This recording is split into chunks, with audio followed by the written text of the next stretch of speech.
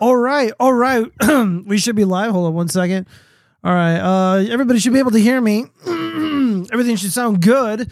I apologize for the late start. Some crazy stuff going on. A lot of craziness going on, actually. Not just here at this house, but in the world. We're going to be talking about it. A lot of really interesting stuff. All right. Wait for everybody to pile in. But before we do, I must let everybody know that we are live all over the internet. Facebook, Trovo, DLive, Twitch.tv, YouTube, etc. For those who want an audio-only experience. I am on Apple Podcasts, Google Podcasts, and Spotify, and wherever else podcasts exist, thanks to our partnership with Spotify. I keep wanting to say Anchor.fm. What else have we got going on? Got a lot of stuff going on, actually. Goodness. Waiting for more people to pile in. 73rd episode. Quite a lot to talk about. I really want to get into this Air July stuff. I have some interesting things bookmarked, or maybe I don't. I don't remember. I'm not really organized tonight. Shout out to everybody on Rumble. We're live on Rumble as well. Facebook, if I forgot to mention that already. Yeah, I'm everywhere. Everything looks pretty good. 60 FPS all across the board. We have no dropped frames. Internet has been relatively consistent. Apparently, some of the issues that I had in the past regarding my internet connection, blah, blah, blah, was because of this thing called Ingress, which, it causes a lot of problems. But I'm still, randomly disconnecting once a week, and I have no idea what causes it. Powering off and powering on the modem seems to do the trick. And it's a brand new modem. I got, 2 of these things. So, yeah, man, quite a lot to go over. Honestly, I don't even know why I got this. This link here, Catholic nuns sue Smith & Wesson to halt sales of AR-15s. Yeah, I think I wanted to send this to one of my Catholic bros. He's a Catholic bro. And I'm just kind of sick of the elitism from the Catholic community. And I'm just like, y'all ain't all that, You guys got a lot of problems, not just with, the touching kids stuff, but even the nuns now are launching an assault on the American way of life. I'm not even going to get into this. A lot of people are trying to take on these AR-15 makers, and it's quite annoying. But, yeah, this is happening. What else have we got here in politics? Oh, man. Give me one moment. Let me see. What else have we got here? Hold up. I'm, expecting visitors. Actually, I lied. I am not expecting them after all. All right, guess it's just going to be me by myself again once again tonight. Oh, boy. Yeah, I saw this clip of Dick Durbin. And, we talk a lot about illegal immigration here on this channel. And I wasn't the only one who said it. I believe it was Owen Benjamin or Mike Cernovich who said that the regime is going to terrorize us in ways that we can't even fathom. And I can't help but think that, they're telling on themselves. With this short clip from Dick Durbin, we're going to speed this up because he speaks kind of slow. Let's go ahead and speed that guy up. What troubles me about the debate now with the southern border is it is one half of the immigration equation. Yes, we need order at the border. Yes, we need to have changes in the laws that reflect the reality of the overwhelming numbers from all over the world who are coming to our shores and our border. But there's also an incredible demand for legal immigration into this country even now. A demand by who? Demand by who? I would like to know. Who is demanding more third world illegal aliens living in their backyard? More third world children not speaking English, being disruptive, causing all sorts of problems in the public education system. Who's asking for this? The presiding officer, my colleague from the state of Illinois, has legislation which addresses one aspect of that. Her bill, and I hope I described it accurately, says that if you're an undocumented person in this country and you can pass the physical and the requirement test, background test, the like, you can serve in our military, and if you do it honorably, we will make you citizens of the United States. Do we need that? Do you know what the recruiting numbers are at the Army and the Navy and the Air Force? They can't reach their quotas each month. They can't find enough people to join our military forces. And there are those who are undocumented who want the chance to serve and risk their lives for this country. Should we give them a chance? I think we should. Yeah, I'm not really about that. I don't care if they serve this country honorably, if such a thing exists. Again, they're kind of telling on themselves. They want the Goyim to enlist in the military, sacrifice their life, and go out and die for Israel, or go out there and die and fight for Zelensky, who's not even authentically Ukrainian. And of course, people like myself don't want to do it. Regular traditional Americans don't want to do this. The jig is up. People have just become too they began to notice things. And once you notice, you can't unnotice it. And we are seeing, very dire recruitment figures all across the board throughout every branch of the military, except for, I think, Space Force is doing okay for whatever reason.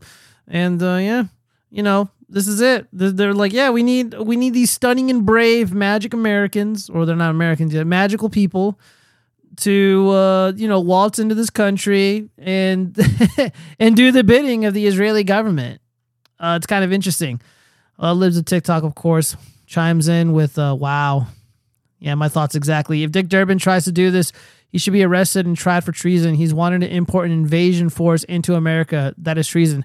Yeah, why do you think they want to disarm Americans? Why do you think they want to erode our constitutional, human, and civil rights?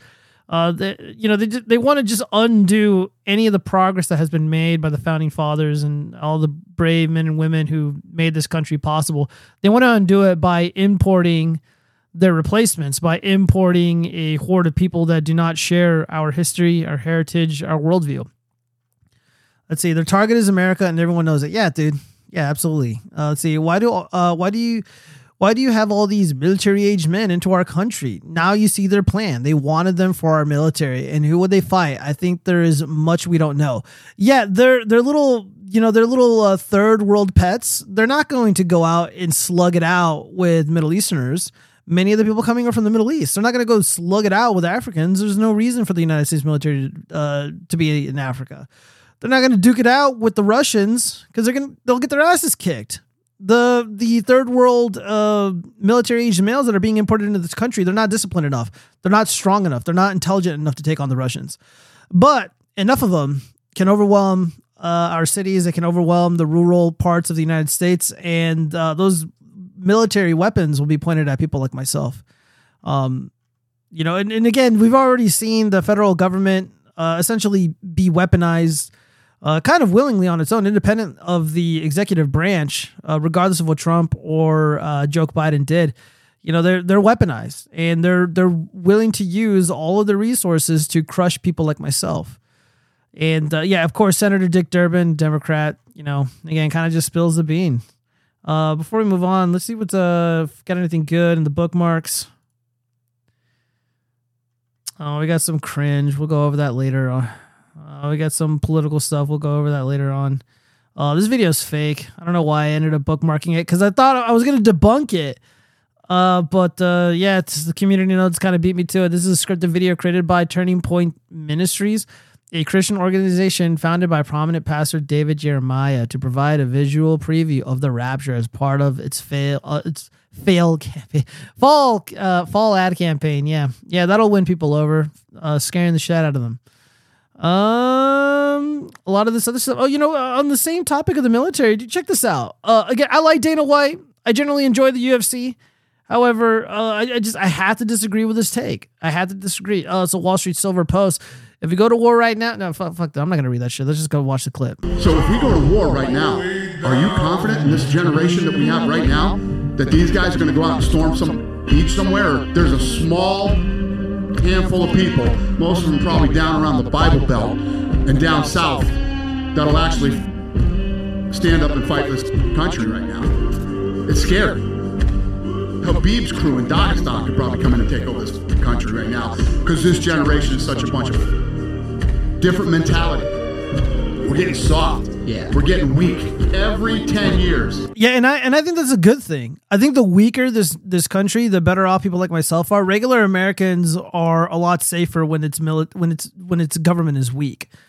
I'm not interested in the government trying to protect me. I know what that looks like, and it's not pretty. I'm not interested in a strong, militaristic,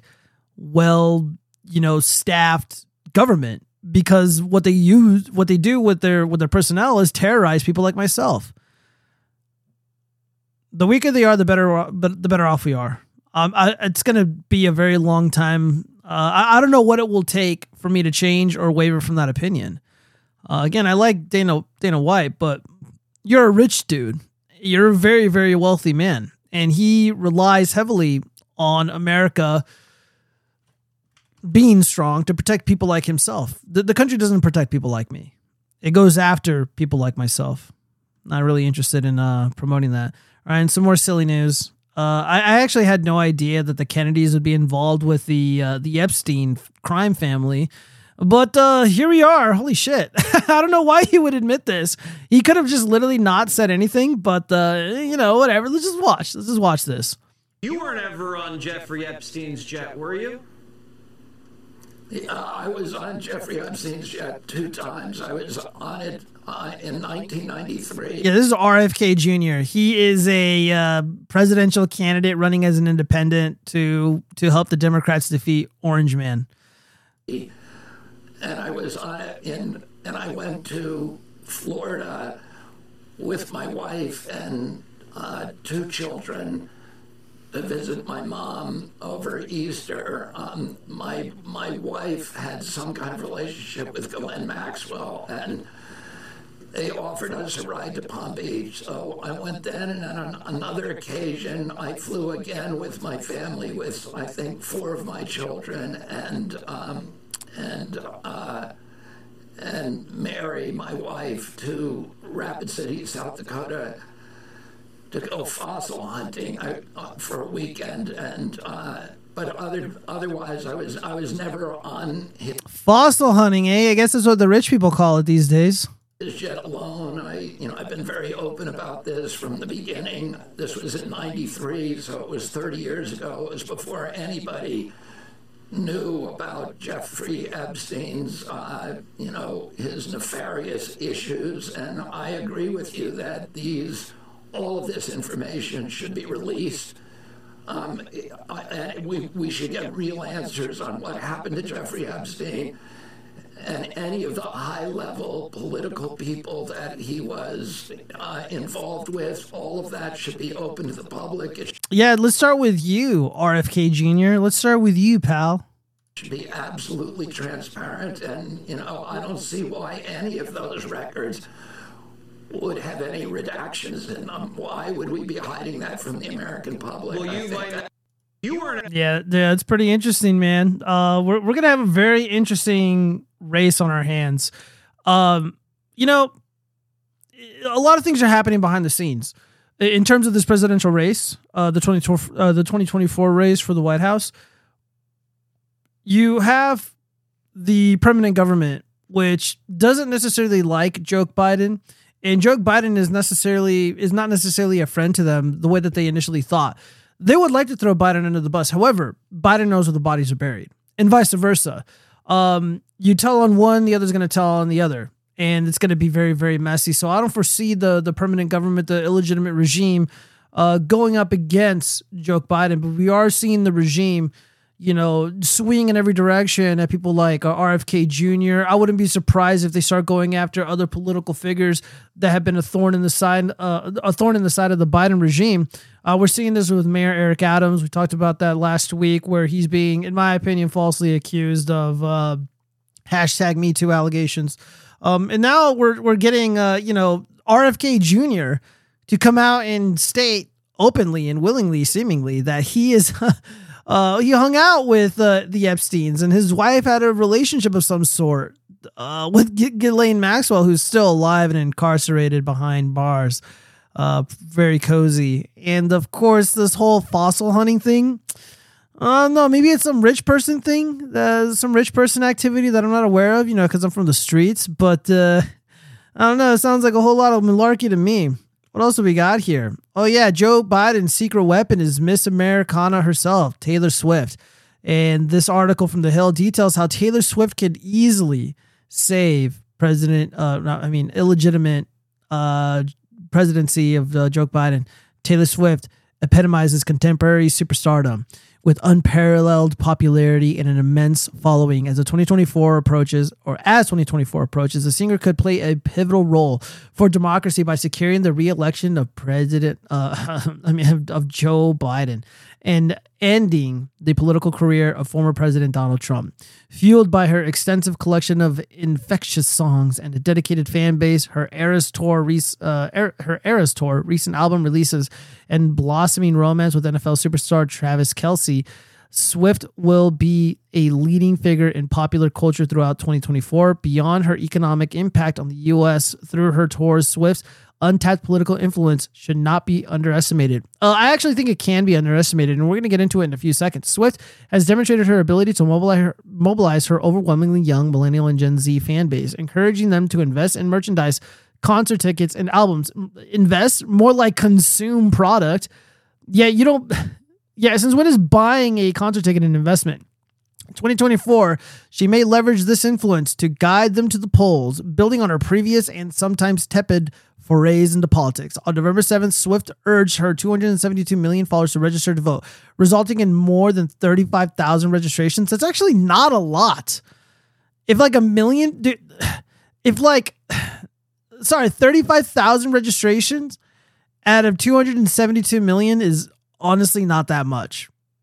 That's not a lot. The organization reported a 1,226% increase in participation on its website following Swift's post. This is not the first time Swift entered the political arena. In the 2018 midterm election, she openly endorsed Tennessee Democrats, highlighting her concerns about Republican Marsha Blackburn, Republican Tennessee, voting record on the issues of equal pay for women and same-sex marriage.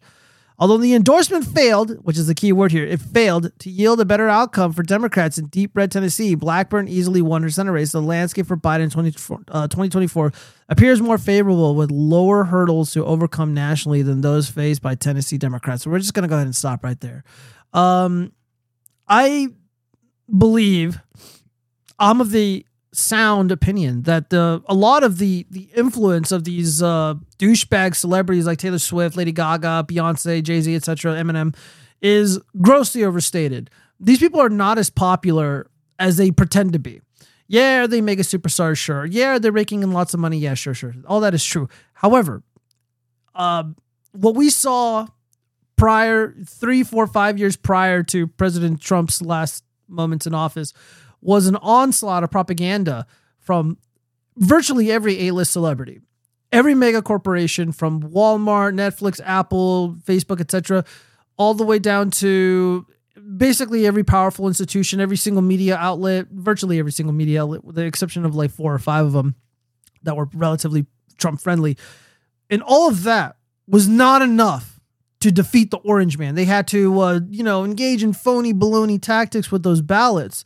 And again, I remember it was about 1:00 at night and President Trump was up in Wisconsin, Michigan, Pennsylvania, Georgia by like a few 100,000 votes in each of those states. And that those leads were virtually wiped out by these magical ballots that were totally legitimate, which we've gone over quite a bit here.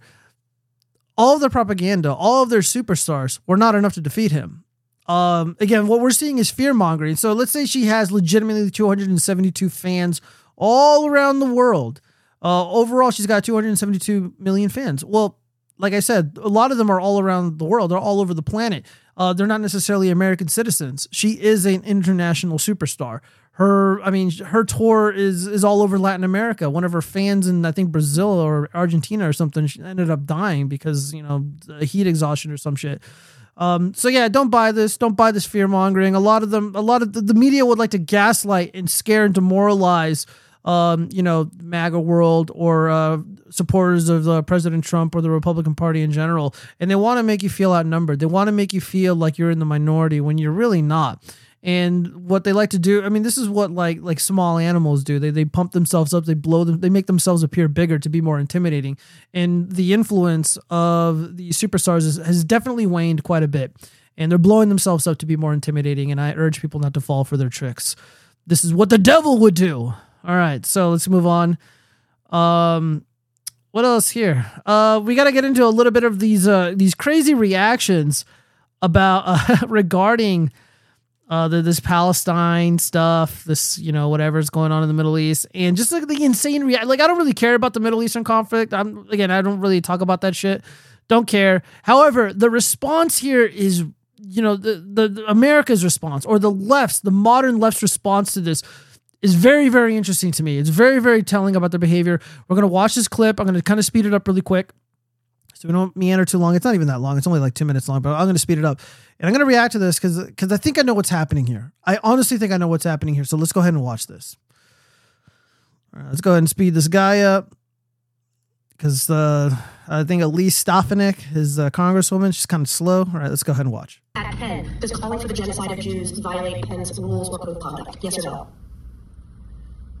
If the speech turns into conduct, it can be harassment. Yes. I am asking, specifically calling for the genocide of Jews, does that constitute bullying and harassment? If it is directed and severe and pervasive, it is harassment. So the answer is yes. It is a context-dependent decision, Congresswoman. It's a context-dependent decision. That's your testimony today. Calling for the genocide of Jews is dependent upon the context. That is not bullying or harassment. This is the easiest question to answer yes, Ms. McGill.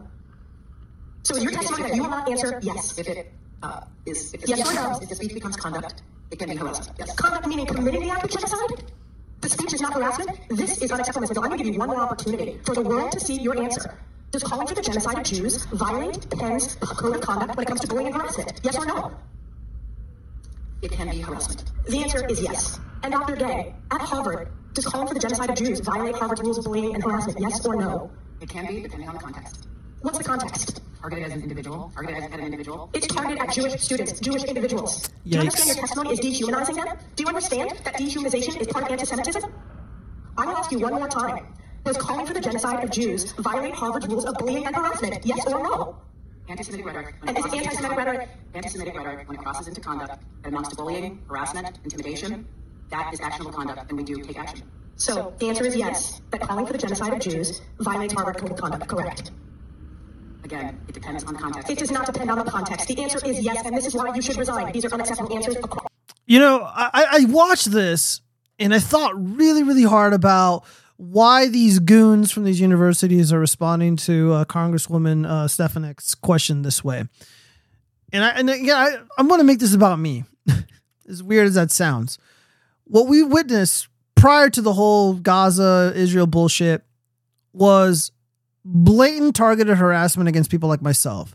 Genuine calls to violence against people like myself for merely having a different opinion, for merely voting for President Trump, and supporting people like DeSantis, etc. And or even just like refusing to do something. Like I refuse to kiss the ass of Magic Americans. I refuse to bend the knee to violent career criminals. I don't care if they meet a horrific end. It's got nothing to do with me, and I'm not going to pretend to give a shit. And there's been a lot of calls for violence against people like myself. And the kind of abhorrent behavior that was levied against individuals like myself and other people who have who share my worldview and share my opinions, we've been at the wrong end of the most horrific harassment imaginable. But now we're seeing that type of harassment levied against a certain group of people that we're not allowed to criticize under any circumstance, and they're certainly not up to anything bad at all. So this special group, these special people, they're used to not ever being held accountable for anything. They're used to anybody criticizing them in any way being just ravaged by the legal system, ravaged by their employer, etc., etc. But now we have millions of people all over the country literally calling for Gino, you know what aside against this very special group of people. And it's seemingly allowed now. But there's massive pushback against it, which never existed towards people like myself. So these university goons, these filthy admins, these clerks, they're not able to profess what constitutes genuine harassment. Because if they do, and it's on the record, if they state without a shadow of a doubt, doing X, Y, and Z will constitute harassment and there will be penalties for engaging in that behavior, people like myself are going to be protected by such statements. We're going to be protected by those types of policies. But because the rules are not being uniformly applied, they haven't been uniformly applied for quite some time. I thought that was very interesting. They're willing to forego protections against special people so long as it means people like myself are still able to receive just be bombarded by a torrent of harassment and hatred. They're trying to protect that mechanism. And you know, again, I used to work for the government, and I will say this, because I remember when I started my job, we were in like orientation, and we had to do like a few hours of being familiar with the harassment policy or code of conduct policies. And one of the examples cited by the government per HR, let's say I'm sitting down. This is kind of the example, almost verbatim, the example that they gave. If I'm sitting down, like, let's say I'm just like eating lunch and there's two women also at lunch and they're like at a different table. They're talking amongst themselves. And one of them is talking about, or one of them says, oh yeah, I just divorced my husband. All men are scum. I hate men. I think men are horrible and they should be banned from America or something silly, something to that effect. That constitutes harassment, even though it was not directed at me, even though that speech was for the most part lawful.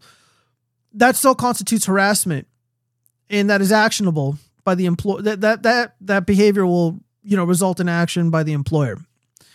So if I'm at a university and someone says, and I hear someone say, we should commit genocide against a special group of people because of something happening in the Middle East. Theoretically, that should be, shouldn't fall into the purview of harassment under the guidelines of these universities. Let's just go back in time and remember some of the insanity that came from these public universities. There were people posting flyers, which is not against the rules, posting flyers saying it's okay to be white. And the FBI gets involved. But if you call for aside, they don't want to say it's harassment. The context matters all of a sudden to these administrators in the government or at these universities. I think that's very interesting. So when you're examining a situation like this, when you're watching people respond to this seemingly simple question, think about how they're responding to it, and then think back, not even far back, like in the very recent past, how they would have responded to it at a time where events around the world weren't so intense like they are right now. Think about that for a second. Again, what I see is there's not an even application of the policies here. There's no uniformity in the way that they go after so-called violators of these harassment policies. Interesting. Very interesting to say the least. So I guess kudos to Elise Stefanik for, holding these dorks accountable. Let's see what the people are saying here. They already call for the side of whites and incite violence against whites. They also created this monster. They get what they fucking deserve. Yeah. Oh my God. I can't even read this guy's username. It's very offensive. Disavow. Let's continue. All right. So I don't know who this person is, but they got 9.2 million views. They wrote down, I broke down today. I can't understand how people I know can be going to the movies, concerts, and conventions while as a aside is going on like things are normal. My partner held me as I cried. I understand the woman who lit herself on fire more than I do some of my best friends. I have contemplated self-immolation more in the past 2 months than I've thought about going to see Renaissance. That's a Beyonce concert, by the way. And I sobbed in utter confusion at how anyone is able to achieve any sense of normalcy while all these people are being ended en masse. Then I realized it must be because they're looking away. Nobody can know the things I now know and hold these horrors inside of them and not want to do anything to bring awareness to what's going on. So I realized my friends are looking away from what's happening by choice. Then my mother sent me a text message accusing me of using Palestine to ignore her and ignore spending time with the family. I didn't go to Thanksgiving. I literally couldn't. I was having a high pain day due to my chronic illness, which I told her using a aside. So yeah, I'm kind of messed up right now. Between every time I click on a friend's story on IG, seeing them out having a good time without masks and without any posts about Palestine, and my own mother calling me selfish for committing so much time and effort to helping inform people. No, you're not doing anything. You're not helping anybody at all. You're being annoying, misleading. Yeah, let me just play. Let me put it this way, guys. Hold on. Give me a second. Let me compose myself really quick. All right, so I know what's going on in the Middle East. kind of, sort of. You know, I see things here and there. But I'm going to be completely honest with you guys. I really don't give a fuck. I don't think anybody really gives a fuck. I'm going out to concerts. I'm going out on dates. I'm riding my motorcycle. I'm working on my workshop. I'm building puppets. I don't got time to give a fuck about Israel or Palestine or Gaza or any of that bullshit. It's got nothing to do with me.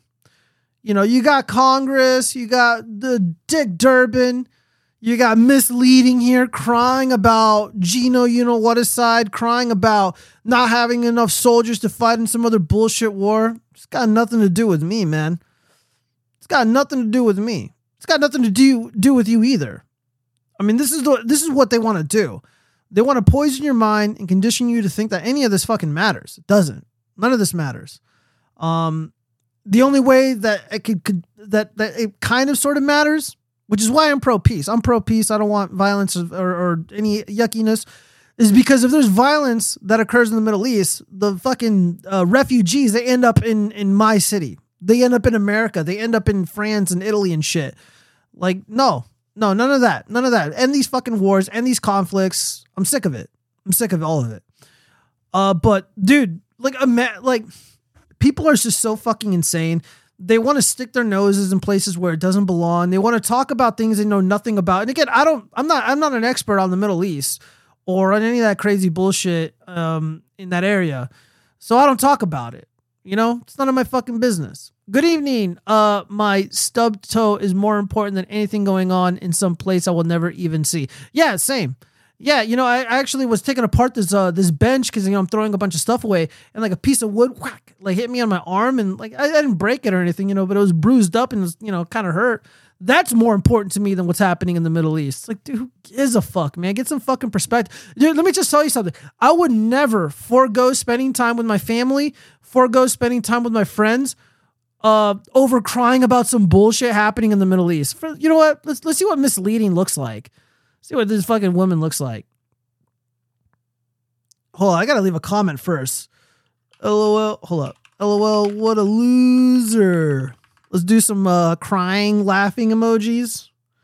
Do some crying, laughing emojis. Hold up. Yeah, that'll show her. All right, let's see what this fucking bitch looks like. Dude, really? This is you? Dude, go be with your fucking family. Go start a family yourself of your own. If you don't want to be with your mom and dad, I get some people's parents suck ass. Some people, you know, are born into lame families, but like, oh man, all right, let's read her about me. Black native, pronouns are they, them. She's 31 years old, or they are 31 years old. I apologize for not using the correct pronouns. It was an accident. Let's see. Hashtag actually autistic. Yeah, I'm going to need a source for that. Media critic, so they're unemployed. Disability activists, still unemployed. Writer, very unemployed. And their email, who gives a shit. So yeah, this person is incredibly pathetic and useless. Again, get your own affairs in order before trying to, you know, be an activist for, you know, disabled people or whatever. This is very, very annoying behavior. Very pathetic. All right, let's move on. Yeah, so Gal Gadot, the very popular actress, she was in those Cape Shit movies. She said, the world has failed women after October 7th Hamas attack. You know, imagine a horrific thing happening somewhere around the world. Like it's so horrible, and there's all this destruction and chaos, and the conflict itself is very like complicated and convoluted. And then somehow making it about women being victims. Like, and it's like the world's fault. Like, me, what the fuck did I do? I was just playing party animals with the friends. You know, I'm going to work. You know, I'm climbing up on roofs and, you know, crawling around in attics. And then it's like, I failed women because of the Hamas attacks. Well, I'm not Hamas, first off, and I'm not Israeli either. So it's got nothing to do with me. Again, this is like some kind of like evil, like spellcraft type shit. You know, they're trying to, you know, put a spell on people like myself and just put guilt in our hearts because women or something. Let's hear her reasoning. Gal Gadot has called on the United Nations to demand that Hamas release every female hostage taken on October 7th. Well, what about the men? What about the little boys? Do their lives not matter? Referring to Hamas's deadly attack on Israel that day, Godot, 38, wrote in an Instagram post, the world has failed the women of October 7th. Fuck yourself. On October 7th, the world witnessed Hamas carrying out its violent plans in real time. Within hours of the October 7th attack, the first blood-chilling video emerged of Shani Luke being paraded nude and defiled by her proud assailants. Godot continued, referring to the 23-year-old German-Israeli tattoo artist who was kidnapped by Hamas on October 7th. Yet 2 months later, women are still hostage to these rapists, and the world has failed to call the situation what it is, an urgent emergency that demands a decisive response. Yeah, why don't you fucking enlist? Why don't you go do something about it, Gal Gadot, and your millions of dollars? Why don't you go hire like a private army or something? You're rich enough to do that. Like, why are you fucking pointing at me and expect regular Americans, regular people to do something? And of course you saw it. This is meant for like a Western audience, because other groups of men around the world are failures and they're weak and they're cowards. They don't have the balls to do great things. So she looks at guys in the West by saying that we failed women somehow for some reasons. And it's just like, oh, someone's got to do something. Go fuck yourself. You go do something. It's got nothing to do with me. These women here at this stupid fucking dance party, they would hate guys like me because of our personally held beliefs, because of our personally held religious beliefs, because of my affinity towards Jesus Christ. Again, this has got nothing to do with me, man. You know, motherfuckers die every day. And you want me to feel bad about a handful of women who are partying? But by the way, these women were sympathetic towards the people of Gaza. They were sympathetic towards the Palestinian individuals. And this is what happened to them. This is Gal Gadot is an evil person. This is not a good thing. This is our moment as women and allies of women to act. I am beseeching all those who have done so much for women's rights globally, from the UN to the human rights community, to please join in the demand that Hamas release every single woman hostage immediately. Yeah, again, what about the little boys or the innocent men who may be held hostage? Again, it's just like, again, we're supposed to be equal, right? I mean, we want equality, right? Isn't that like the aim of these feminists? Is equality for all individuals? For all mankind or humankind, whatever they want to say. Not after the next round of international mediation. Not after another day. These women cannot survive another moment of this horror, she wrote. Yeah, what about the young Americans who fought for that country and died for that country? No one seems to give a shit about them or the horror that they endured. But because they're cute chicks, these women, these young ladies are very cute. So apparently, their life matters more than the young Israeli boys or something. I don't know. This doesn't make any sense to me. It's really annoying. And I'm getting really sick of this fucking conflict. Dude, all the more reason to end this conflict. I'm calling for the end of this conflict immediately. Israel and Palestine should reach an agreement for peace, not just because it's the right thing to do, but because we are tired of these uppity, rich douchebags, mostly women, like Gal Gadot and Amy Schumer, preaching to us what should and shouldn't be done regarding this conflict. We should just end the wars forever, end the conflicts forever, just so we can shut these women up. I think that would be the best course. Dude, if I could pitch that to be like, get some Hamas leaders, get some Israeli leaders, I'm like, look, guys, listen, I know shit's bad. I know blood ain't good between you two groups, but if we unite, we can shut these women up forever. And isn't that like a good thing? And they'd probably like agree with me. All right, so goodness, we got to get into that Gavin Newsom debate. You know, we're going to watch this clip first, and I'm going to react. I'm going to let you know what was really going on with the debate.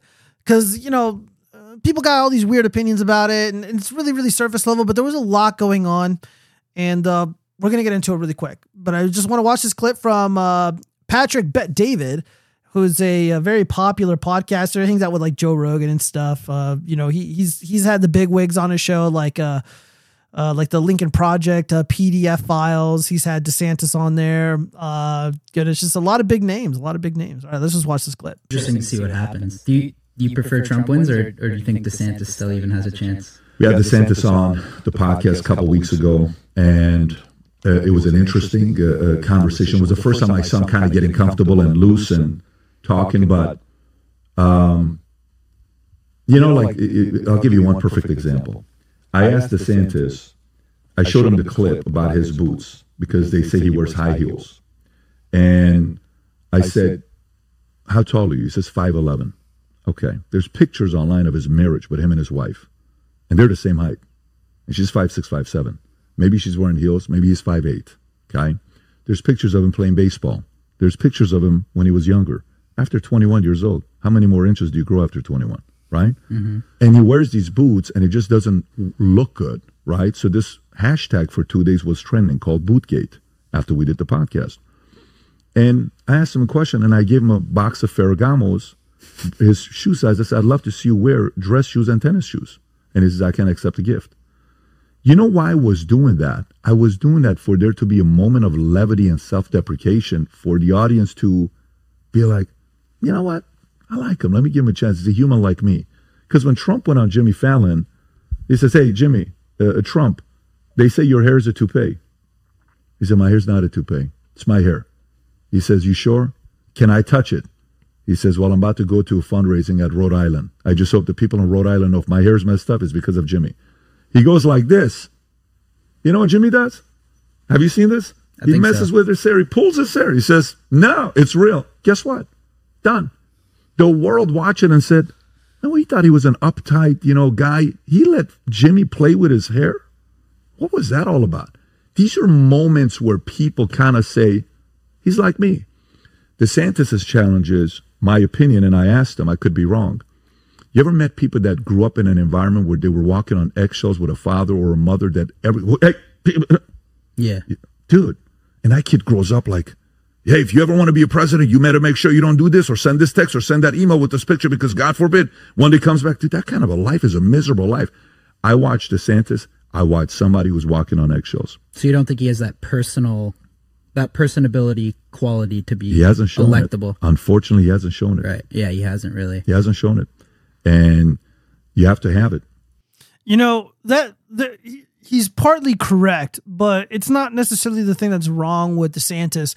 DeSantis isn't necessarily, he is walking on eggshells, but not for the reasons that he thinks. DeSantis is walking on eggshells because his campaign is a disaster. Every little move that he makes, he's being just ruthlessly mocked for. And DeSantis is a guy who, despite his height, I know a lot of people shitting on him because of his height. I'm not going to do that. Short Kings, I stand with you. It's not the height. It's the fact that he, for the most part, the whole like short cell, height cell, whatever the fuck they want to call it, that stuff wasn't a thing a while ago. Not when he was young, when he was in high school, when he was a kid. DeSantis was a guy who was probably used to getting chicks. Like I've seen pictures of him when he was in high school. The guy was not unpopular. He was relatively popular. He was a hardworking guy, hardworking kid. And he was just probably used to never being told no. He always got the jobs that he wanted. He always got the promotions that he wanted. He was probably relatively well respected when he was in the military. And of course, when he was a member of Congress, there wasn't a lot of negativity levied against DeSantis. But now there is, because he took shots at the king, the orange man. And he's not used to this behavior. He's not used to that sort of reaction towards himself or his family. He's now under a microscope and he's being ruthlessly mocked for it, which is why he's walking on eggshells. And yeah, he's a relatively rigid guy. He's humorless for the most part, but he's probably a decent man. Granted, his campaign is a fucking disaster, and himself and his surrogates aren't doing him his favorability any favors. But his issue is just he's not used to being treated this way, and he doesn't know how to respond. So he's trying to save himself. He's trying to salvage whatever he can of his political career, which is why he ended up debating Governor Newsom. He ended up debating him, and in my opinion, Governor DeSantis probably won that debate. He had the facts on his side. He had the truth on his side. And, he really tried his best to hold Gavin Newsom accountable for his shitty governance and to really prop himself up. Because right now, Governor DeSantis needs a Hail Mary to, at the very least, barely get second place in the Republican primary. I don't see that happening. He might get third. He might get fourth. Both of those possibilities are very likely. However, Governor Newsom, he went into the debate not to take on DeSantis, Let me see if I can find the clip. Let me see if I can find it. I'm pretty sure I do have it somewhere. Oh my God, what the fuck? A lot of Oliver Anthony cringe. All right, so anyways, we're going to watch a couple of these clips. I'm going to give you my thoughts on them in one moment. They're not that long. And there are profound differences tonight, and I look forward to engage them. But there's one thing in closing that we have in common is neither of us will be the nominee for our party in 2024. Governor, God. Great opening statement. Ouch. All right, we got another one. We got another one. I love this guy talking about backing the blue when you dangled pardons for January 6 insurrectionists, 85 of them that were charged with attacking law enforcement. You talk a big game about backing the blue. With all due respect to the crime rate, again, he's not answering the fact that he has a higher murder rate than the state of California, a 66% higher gun death rate than the state of California. And I can easily answer this point. Gun safety saves lives. I don't think it, I know it. And the data bears that out in the state of California. Yeah, none of that is California true. Proudly does lead in terms of common sense. None of that is true. And also DeSantis was one of those bootlickers that was kissing the ass of the regime, kissing the ass of the Capitol Police, the federal police that is basically the militarized wing of Congress under the purview of Congress. They do not answer to the people or to the general public. They only answer to people like Pelosi. Gun safety, common sense gun safety. And by the way, Governor DeSantis supports the Capitol Police and rebuked the January 6th peaceful protesters who were set up by federal agents, in my estimation. But anyways, let's continue. He saves lives. You had the chance to do something meaningful. You had a chance to do something on behalf of those Parkland families. You did the exact opposite. You moved in the exact opposite direction. With all due respect, look at your own backyard, Ron. So You're not mining your backyard on this issue.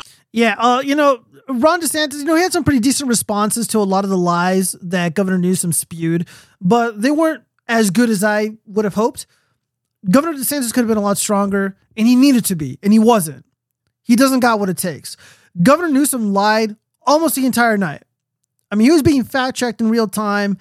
Even some of like the Politico or PolitiFact or whatever, they weren't even able to give him, 100% true ratings because what he was saying was just objectively not true. What was Governor Newsom's endgame here? Here's what I see. What I see is a man who wants to distance himself from the claims that he is running against Joe Biden. Governor Newsom wants to prove to the party, to the regime, that he's one of the boys, that he's one of the good guys. He's on their side, and he's not, trying to pave his own way and do his own thing. He's a team player. He defended Kamala Harris. He defended Joe Biden, his horrific record. He defended the Capitol Police.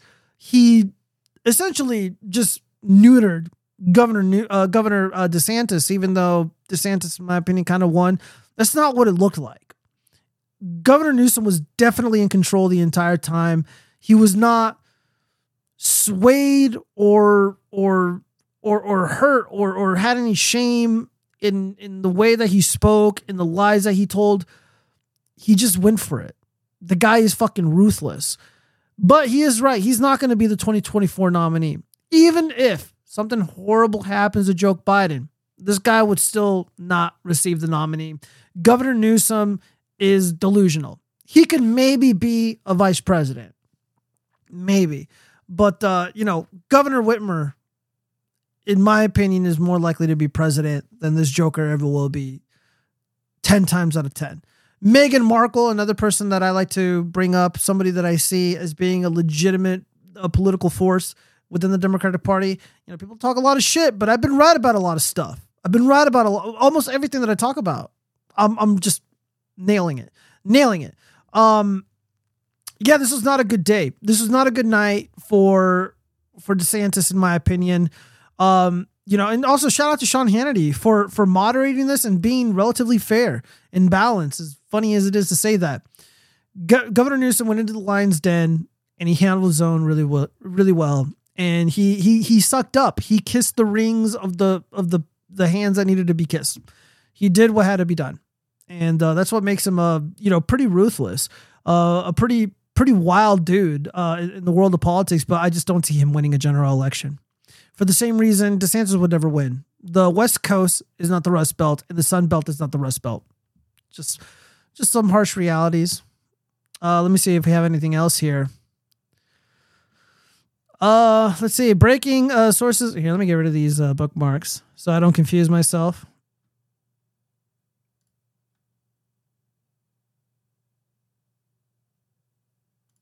Oh, wow. What is this? Oh, that's some random cringe. We'll get into that later. So I guess on the topic of running elections and shit, breaking sources close to Trump say Dr. Ben Carson is a front runner for vice president. You know, this is possible. I do see this. This isn't hard to imagine. Dr. Ben Carson was one of the very few presidential candidates in 2016 that was pretty respectable. And he was also very friendly towards President Trump. He wasn't antagonistic towards him. And President Trump also showed him a great deal of respect. I don't know if they're around the same age, but when President Trump was younger, he for sure has heard of Dr. Ben Carson and his many great achievements. And I think there was a lot of mutual respect there. And while some of the voters were kind of like, you know, not really down with Dr. Ben Carson, after what happened to him during the primaries, he is not down with the GOP. He served under the Trump administration honorably, and I could see this. I definitely could see this. I personally haven't heard it from people that I know, but we'll see. More to come. All right, what else? All right, we got a Walmart wedding.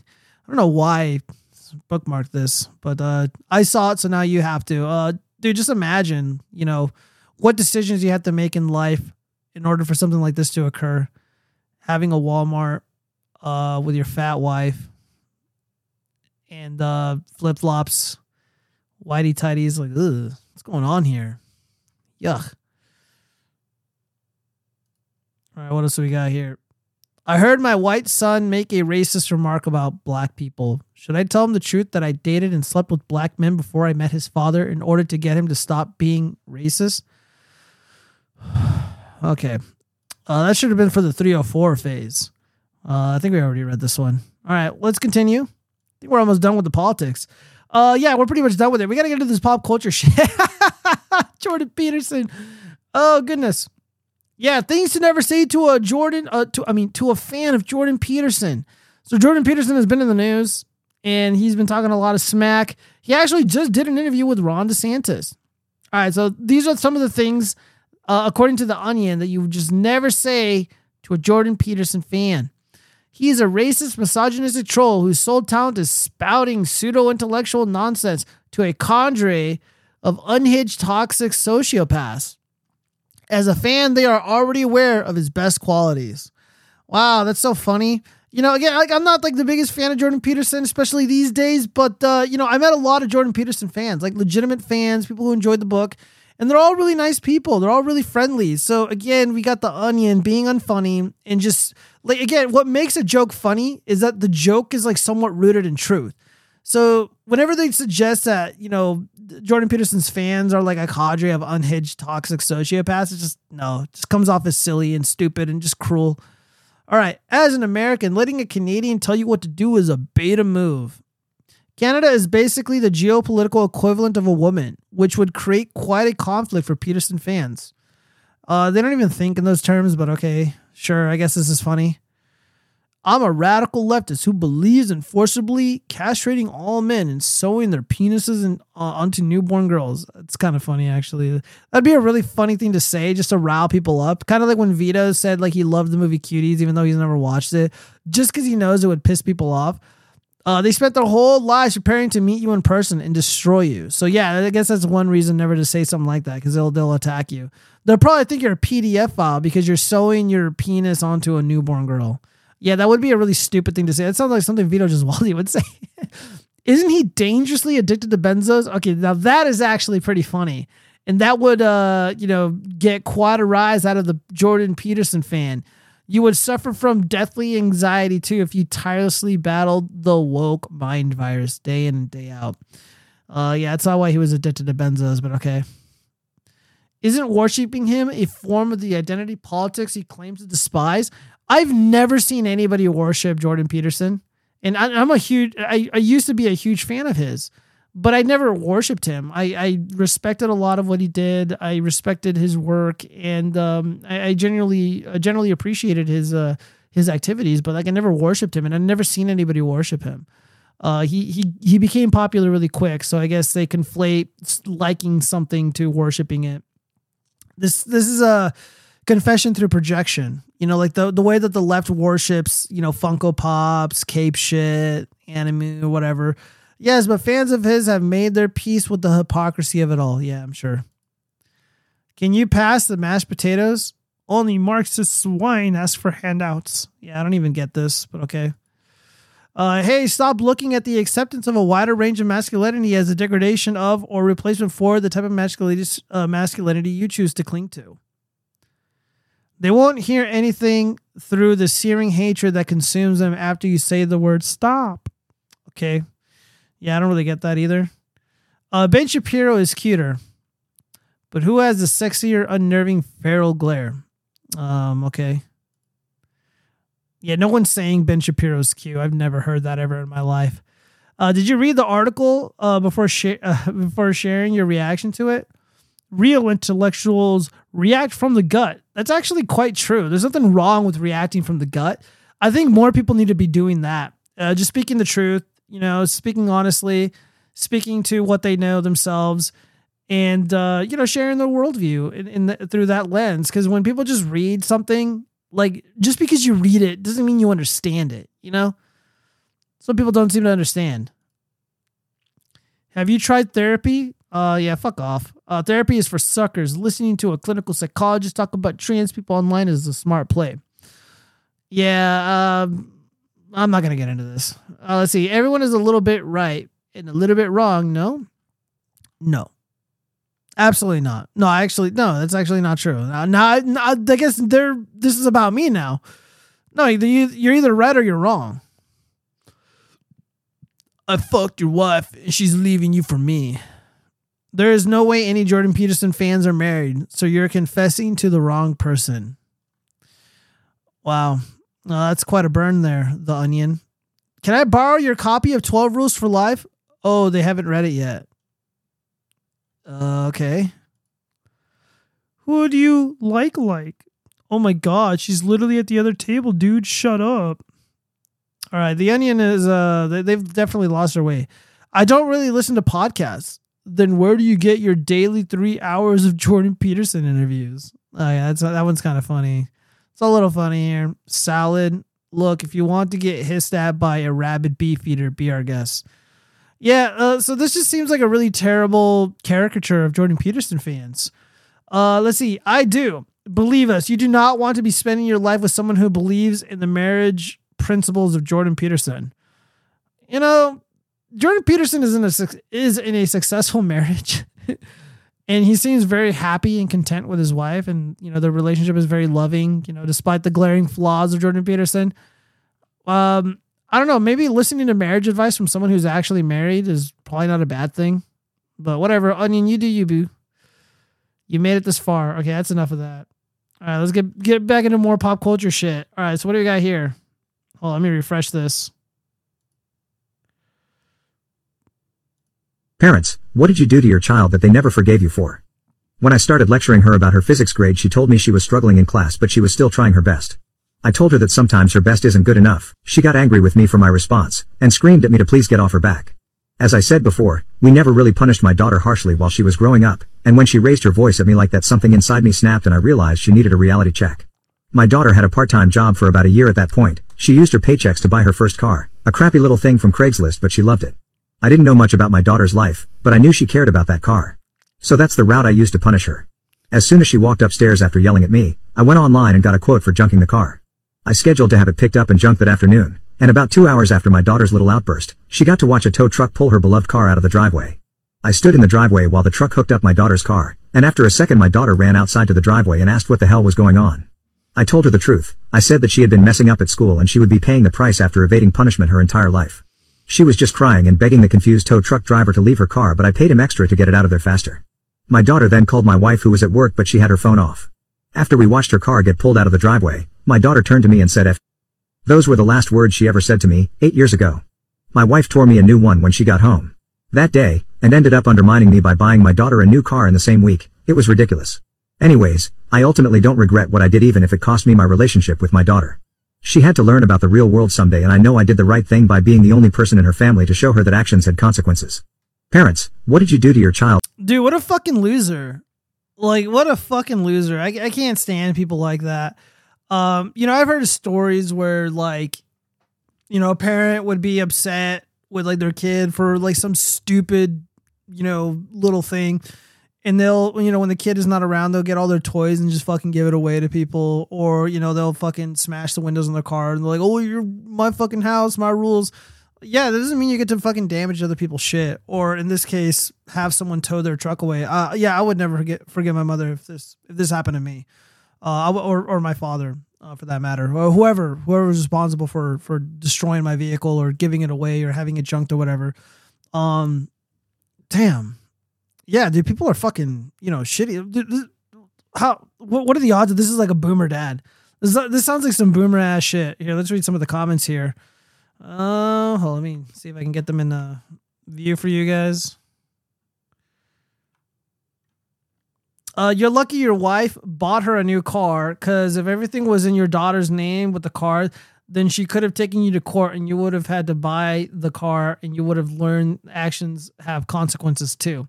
Man, imagine telling people the story of your first car and how you got a job and bought it with your own money. Then your dad scrapped it because you got a bad grade.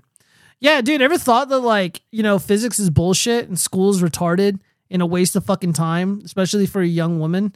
Like, she should be focusing on, like, getting a good boyfriend and, living her life and shit, not worrying about a useless subject in school. Yeah, this guy's a piece of shit.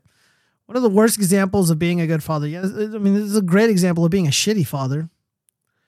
All right, what else do we got here? So regarding children, proof points, the myth of the quick learner. Yeah, as somebody who used to work with children, this is total horseshit.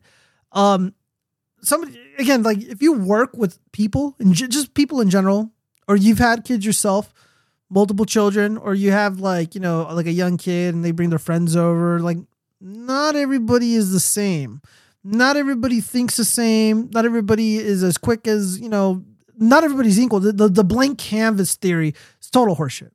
Well, let's hear them out, because I like to hear, what kind of nonsense comes out of these people's mouths. Some kids appear to learn faster than others. A few years ago, a group of scientists at Carnegie Mellon University decided to study these rapid learners to see what they are doing differently and if their strategies could help the rest of us. But as the scientists began their study, they stumbled upon a fundamental problem. They could not find faster learners. After analyzing the learning rates of 7,000 children and adults using instructional software or playing educational games, researchers could find no evidence that some students were progressing faster than others. All needed practice to learn something new, and they learned about the same amount from each practice attempt. On average, it was taking both high and low achievers about 7 to 8 practices or practice exercises to learn a new concept, a rather tiny increment of learning that the researchers call a knowledge component. Students are starting in different places and ending in different places, said Ken Codinger, a cognitive psychologist and director of Carnegie Mellon's Learn Lab, where this research was conducted, but they're making progress at the same rates. I sincerely doubt that.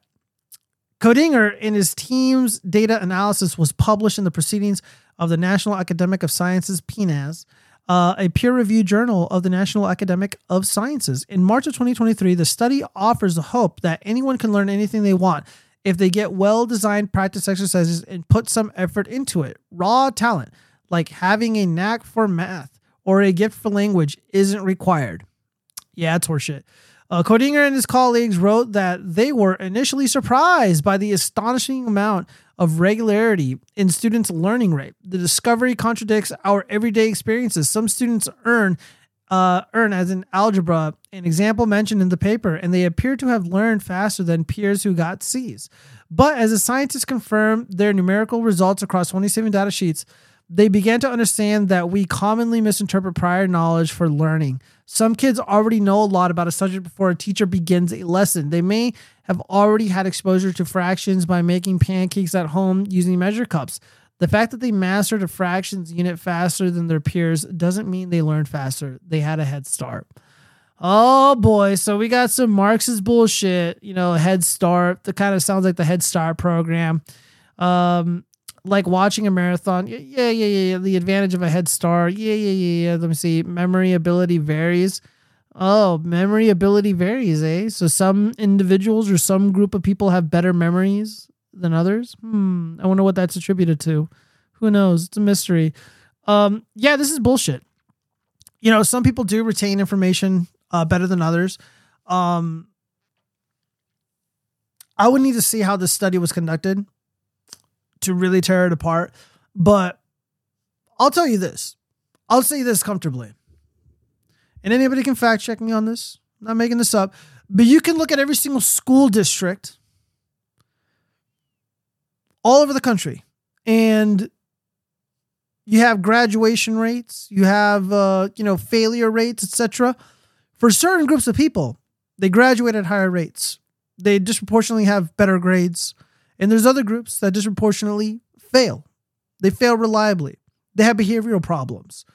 There are differences among groups. It's very, very real. So, some activists would say, "Oh, it's because the public education the public education system is systemically racist." Sounds like a lot of malarkey to me, especially since the far left controls academia in the United States. They control the public school apparatus. Are you to tell me that the modern left or these Democrats are racist? That doesn't sound very likely to me, but hey, who knows? Maybe they are the real racists. Maybe they are. We have all this data. We have all this information. But now, all of a sudden, we got these individuals here saying that, there's no such thing as a quick learner. There's no such thing. It's not about who learns faster or whatever. It's about the head start. They're attributing the knowledge of one student versus another. They're attributing one student being more proficient in the schooling. They're attributing it to Head Start. That just doesn't sound likely at all. It's more likely that one student is just more academically, they're more predisposed to succeeding in school. They're more predisposed to succeeding in life and not committing crimes or being engaged in fights or dealing drugs or whatever, and another student would be. So this is bullshit. This is a myth. I used to train people when I worked for the Democratic Party. I used to train people, in regards to election processes, and I've had the privilege of interacting with like thousands of people, and almost all of them very wonderful. But there were some challenges. Not everybody learned the exact same. Not everybody excelled the same way. Not everybody, conducted themselves in the real world with the knowledge that I gave them the same way. There's genuine real world differences among groups, and there's nothing wrong with that. And I think it's more important to understand and to highlight differences among people. So when you are delivering an educational product or when you are training and teaching people, you know what to look for. So nobody falls behind. So nobody is, failing and you attribute their failure to their own actions instead of just maybe they just don't get it. Maybe they need to be taught a completely different way because not all people are the same. Again, the blank canvas theory is total bullshit. It's total bullshit. So yeah, the myth of the quick learner. Yeah, that's just not true, man. I mean, think about it in your own life. Like if you started a new job, or perhaps you've known some people that started a job with you and they were brand new, and maybe you were tasked with like showing them the ropes and showing them how to do things, and they just got it. They just got it really good. I mean, that would be a quick learner. And then you think to yourself, well, what about other times where it didn't go so smoothly? There's just some people who don't fucking get it. There's just some people who don't get it.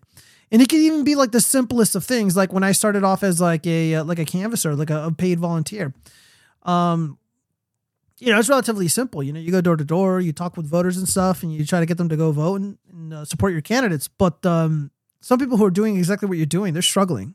They don't know how to do what you do. They don't get it. They can't follow simple instructions. All right, let's move on. What else do we got here? Oh boy, the dinks. This is a new slur just dropped. Dinks. Dual income, no kids is what a dink stands for. Interesting. Let's read this, or let's just watch a short 30-second video. We're dinks. We're gonna get asked daily when we plan on having kids. We're dinks. Of course we're going to go out to eat every night after work. Yeah, you definitely go out to eat every night after work. We're dinks. We don't have to ask our family for financial help or to watch our kid when we want to go out. We're dinks. We're going to go to Costco and buy all the snacks Yeah, you're definitely going to buy snacks in bulk. You don't have to tell us, bro. in bulk that we want. We're dinks. We have disposable income to spend on whatever we would like and don't have to spend on a kid. We're dinks. I'm going to go to every football game and play 18 holes Cuckball. whenever I want. We're dinks. We're gonna get asked to every single family event what we're doing with our life. You know what's so funny? This is like, kind of reminds me of Oliver Anthony, sort of. This is definitely like a psyop. You have this new trend of like these dinks like bragging about like how free and amazing their life is. I'm not buying it. Again, if your life is awesome and fulfilling and all this stuff, like you don't have to brag about it. This appears to be like a cope. And I see right through it. It's kind of like, Hulk Hogan once said that, if you're a cool dude, you don't have to let people know that you're cool. People just know what they know. And, these dinks, being a genetic dead end, being a childless loser, consuming products, consuming cuckball. This sounds like the activities of a loser person. Everything that they talk about just sounds dreadfully boring and soulless. Let's read what people are commenting. The amount of hate among Xers towards people who choose not to have kids always surprises me. One would think we finally reached a state of civilizational development when social norms do not matter that much, but I guess we're not there yet. All right, whatever, misconductor. You sound like a dumbass. They're in their 20s. Time humbles and changes everyone in their hedonism. Well, I don't think I guess they're engaged in a little bit of hedonism. It could be worse. I mean, they could be consumers of drugs. We're dinks. Our ability to contribute to the good of the entire history of humanity is void by orders of magnitude for instant gratification of our own minuscule slivers of life. Yeah, that's pretty good. Imagine a 2,000-year-old bloodline ending because someone wanted more snacks from Costco. Yeah, that's exactly what's happening here. Snap, crackle, poop. He just wants all the snacks to himself. Dude, these people are stealing my jokes. We're going to buy all the snacks in bulk that we want. Yeah, we know. God damn it. Why is everybody stealing my fucking jokes? Can I just respectfully say we say well played to Big Bro because he's batting way out of his league? He's probably the one with the money, not her. 50K says she cheats on him and gets pregnant. Dude, that would be unbelievably based of her. Yeah, if you're a dink, like you're just fucking worthless, dude. Just genetic dead end, especially if you're like a European or whatever. It's like, dude, there's going to be like a few million of you and like a bajillion of like, magical people. It's like, ugh, why'd you do that? Literally nothing wrong with not wanting to have kids. Why are so many of y'all mad? It's not that we're mad, but, this is a fucking cope. What I see is a psyop. This is a fed ops, right? You got the permanent government pushing out these so-called influencers talking about their super amazing and awesome lives. And they're basically trying to condition other whites to not have kids because it's so amazing. That's why I hate this shit. I see a gay ops for sure. And it doesn't matter as long as they are happy or contribute to society with their work. I don't really give a fuck if they contribute to society. Again, if they don't want to have kids, like I really don't give a fuck. But like, don't spread your fucking, goy slop ideology onto us. Dude, this guy's whole ideology is not having kids so he can consume goy slop. So he can consume product. Disgusting. I have kids. Me and my wife do all those things. LOL. Okay, so Jeff Bezos is living the life that he has, but he's more fulfilled because he's got kids. She's so crazy. Love her. I don't know what that means. I'm a dad. I win. Hey, isn't that where I paused it? Hee hee. We aren't having kids. We're special. It's literally where I paused it. Look at this. Oh, never mind. Hold on. Wait. No, I lied. It disappeared. But yeah, that's where I paused it. Yeah, look at this fucking bitch. People who are against having kids are weird. They are fucking weird. Again, it's just like, it kind of reminds me of MGTOW. Like, again, if you want to go your own way and you don't want to be in a relationship and you don't like women or whatever, you think they're your enemy and all this stuff, dude, that's cool.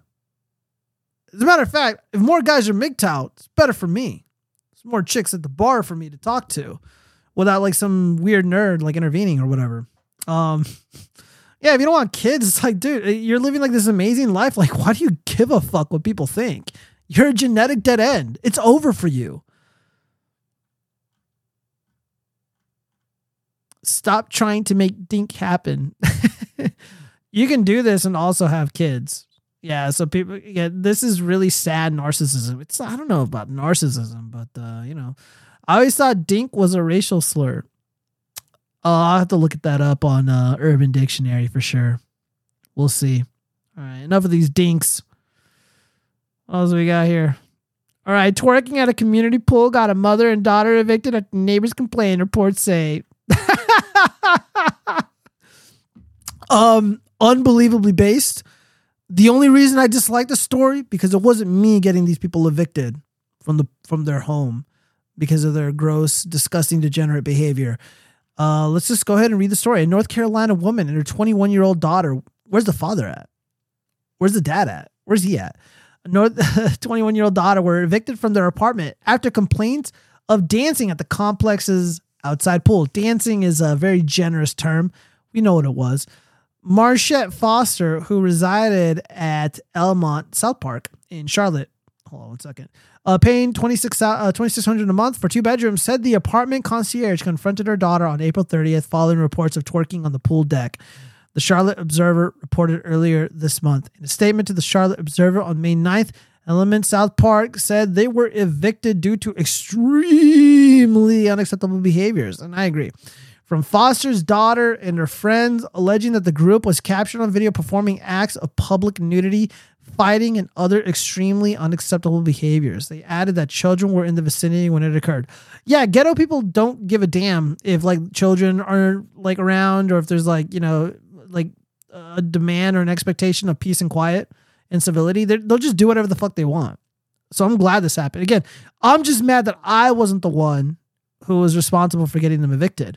We are proud to be a diverse community with residents and team members from all backgrounds, the statement obtained by the Observer said. According to the report, Foster said that her daughter, identified as Elena, apologized to the staff, telling them that she would stop doing it. Additionally, Foster told the outlet that the concierge said that Elena had too many guests by the pool, emphasizing that they did not have the same complaint about white residents who were also there in their group of guests. This resulted in Elena's friend cursing at the concierge. She added, This is very troublesome to me. I really believe this residents. They do not spread the rules fairly. Wait, they do not spread the rules fairly? Guys, I'm reading it exactly as she wrote it. As she stated this, as she made this statement. Foster told the Riley News and Observer, you are discriminated here. Jesus Christ.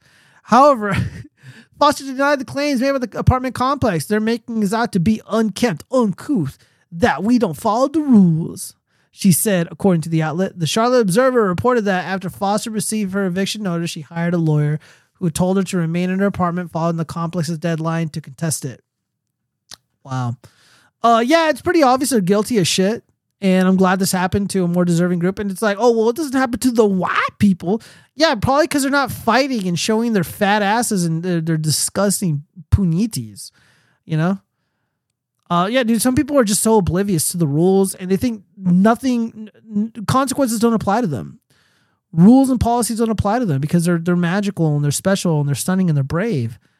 And to hold them accountable is to be racist or something. Again, I'm just really upset that it wasn't me that got to have them evicted. All right, let's move on.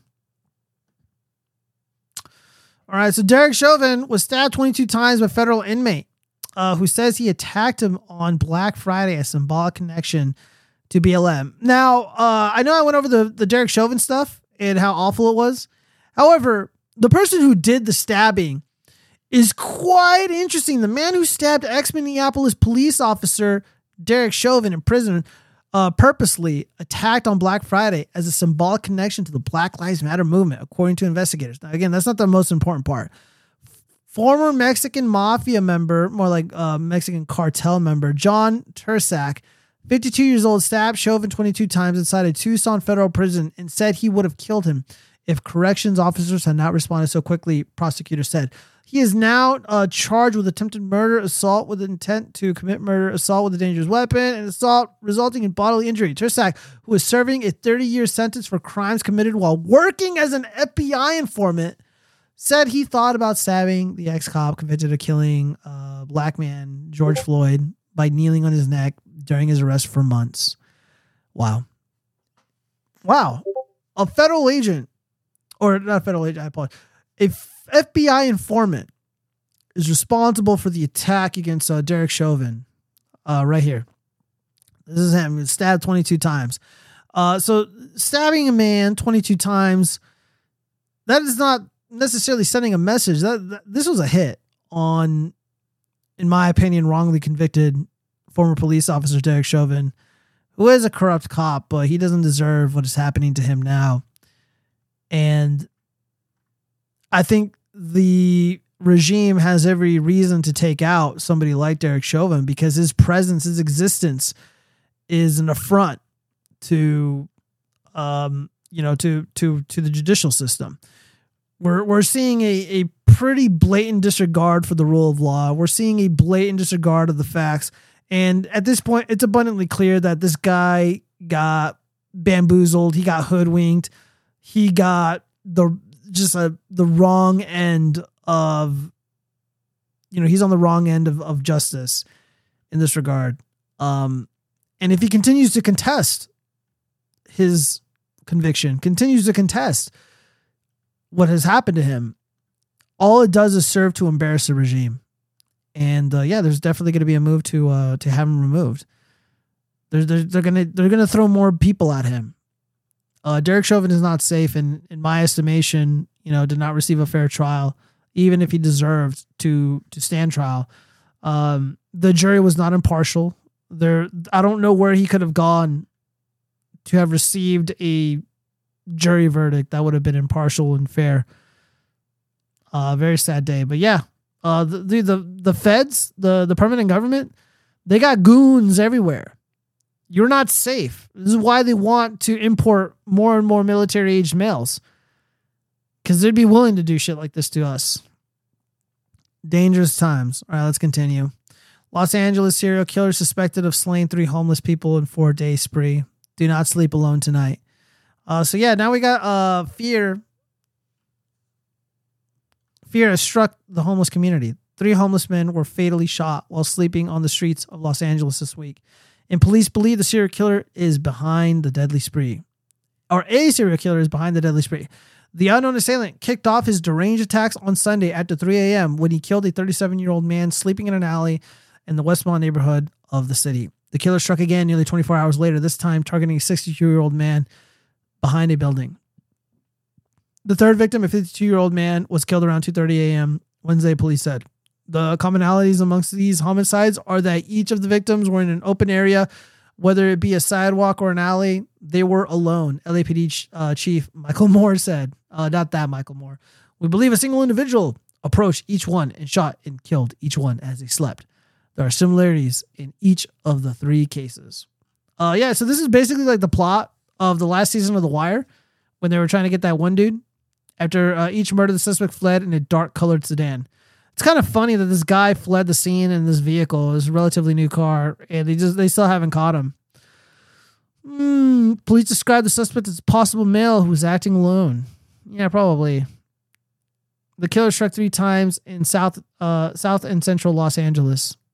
This is individuals, not encampments, that are being preyed on. The homeless serial killer scare comes more than 20 months after the Gerald Brevard III was charged with stalking and assaulting unhoused people. The hell is this woke shit? Homeless people, they're homeless.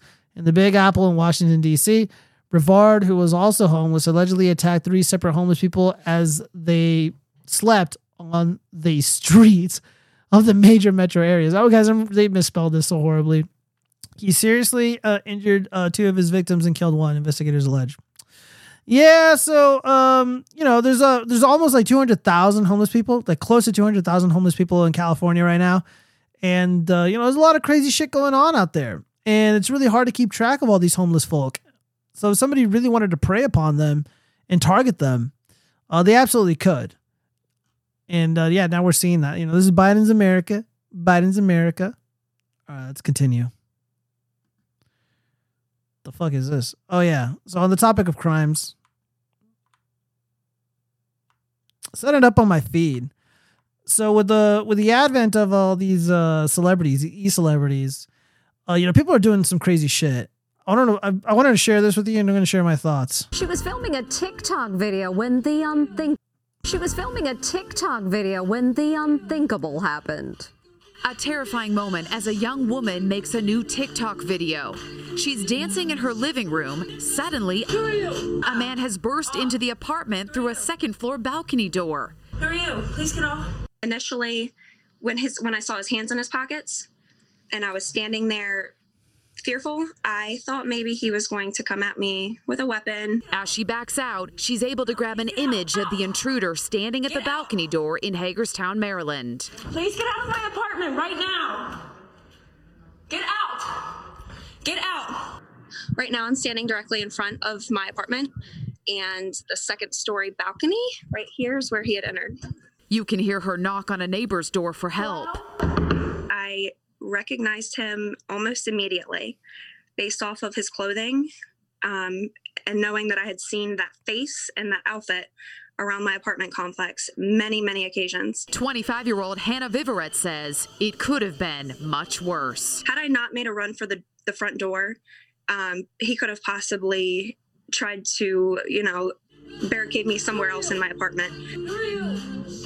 36-year-old Angel Rodriguez Gomez was charged with burglary, assault, and Gomez, stalking. Yeah. All right. So some of the things that kind of stick out to me watching this. A TikTok. When you live in an apartment, hold on one second. I want to make sure no one's at my front door. Keep hearing shit. I'm like talking about this story about stalking, and now I'm like, oh, what the fuck? Is somebody at my shit? Oh no, we're good.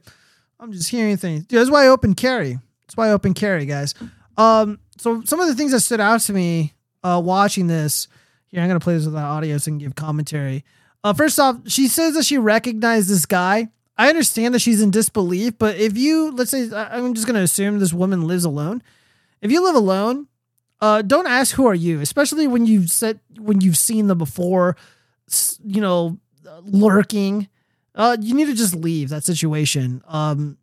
The Rodriguez Gomez guy, whatever, he's kind of fat.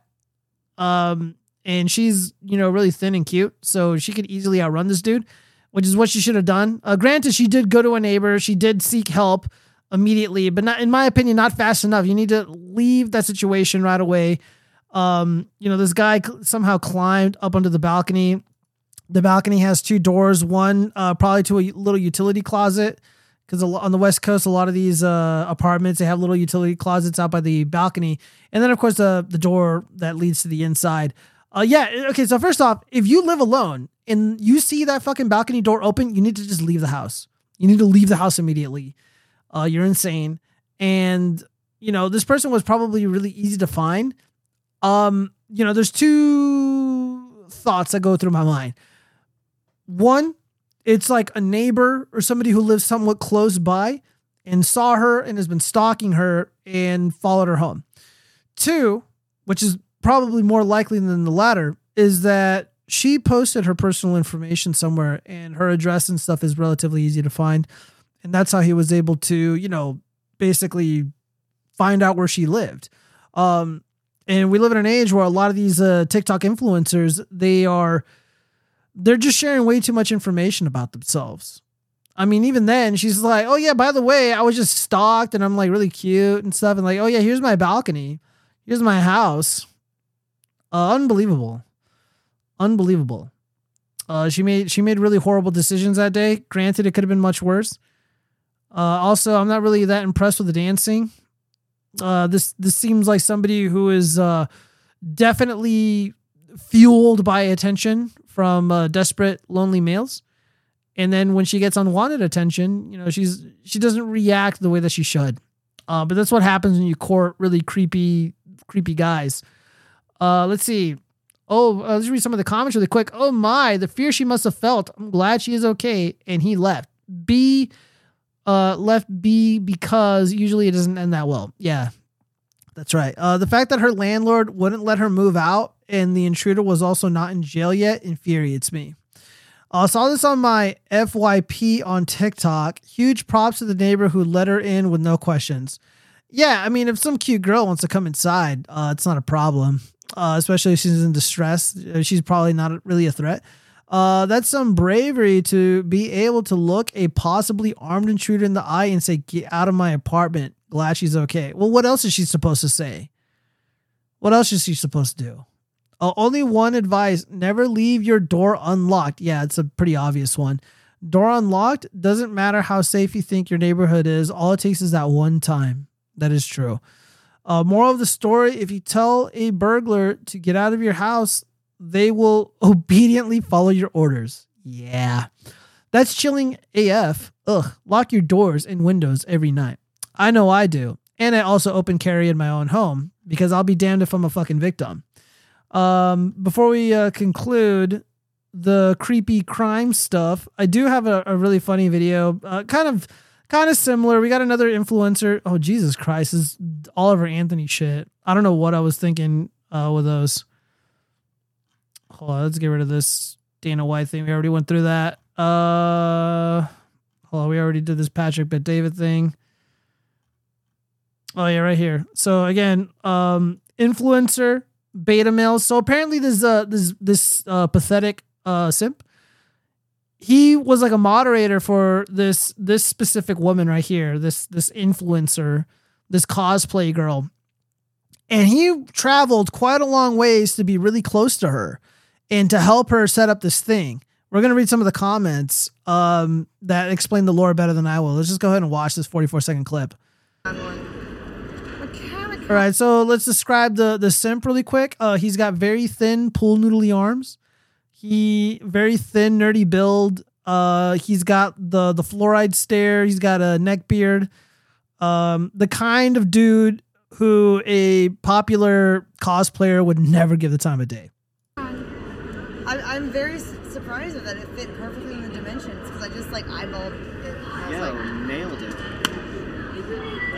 All right, so she's, I guess, communicating with her chat, and the pathetic beta male simp is like, "Oh, you nailed it," and he puts his hand up to give her a high five. The popular cosplay girl, the super hottie, she never looks this dude in the eye. She doesn't really acknowledge his existence. And there's also other beta orbiters in the area, and they all seem to be they have their eyes trained on her because she's like a hot chick. Well, and then they notice what's happening and they laugh at this at the beta nerd. Nailed it. Show banner. Okay. Ooh, that stings, Rance. Yeah, that stings.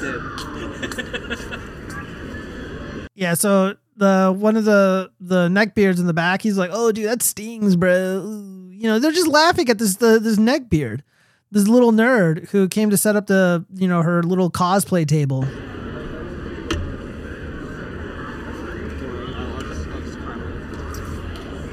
So that's the bottom of it. Social media, Catwoman, Silk, Booty, Spider Queen. Damn, chat's being mean to you. Oh, I don't care. I'm a mod. I don't give a shit what they say.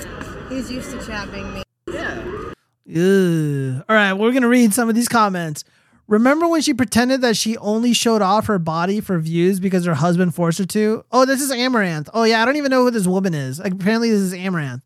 And now that she's divorced, she just keeps doing it anyhow instead of doing normal content. In my opinion, that was a scam. Let me see. I don't give a shit. I'm a mod. And then they put the crying Wojak face. It's pretty funny. Not gonna lie, that is just sad, man. I'm dead. LOL. At least he gets to fap to all her plastic in full display now. Most guys like this go in for a hug and get rejected, but my dude couldn't even secure the high five. Ouch.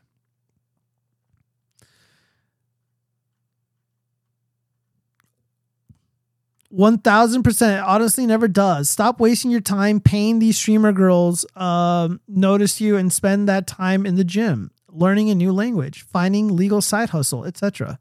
Yeah, I can agree with that. He gets paid by inhaling her air. Also, blue shirts enjoying this. Who the fuck high fives a girl? Yeah, I know, right? No, the chat was clowning him about coming up here before this specific clip. Look at her body language. She didn't want to be anywhere near him. She never once looked him in the eye or in his direction. I put most of the blame on him for the fact that he didn't read the room. Hold on, we got to expand this. She doesn't even know him, and he volunteered himself without even asking and drove all the way up there to help out with her table. She had no one to help her, and his simp urges wanted to come to her rescue, and look at the results. She's a parasite. She doesn't care about her audience. She only cares about their wallet. You know, this is exactly what I said about Pokimane. It's exactly what I said about Pokimane. Pokimane knows what she's doing. I don't even care too much about Pokimane and her shitty behavior because that's what I expect her to do. She's doing what she's supposed to do, right?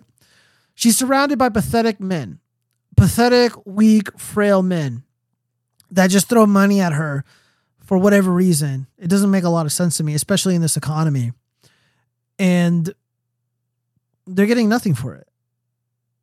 If they're lucky, they may get a shout out on the internet for like 2 or 3 seconds. Meaningless. And Pokimane knows that they're going to do this. And it doesn't matter how mean or demeaning she is to these guys. They're going to just keep giving her money. Same with these dudes that are fans of Amaranth. I think that's her name. You know, they know that they worship the ass that's on her. They look at her. I mean, she's hot. I'll give her that. But I don't know. I just don't care for women like this. I don't find, you know, hot chicks on the internet streaming to be quite interesting, to be honest.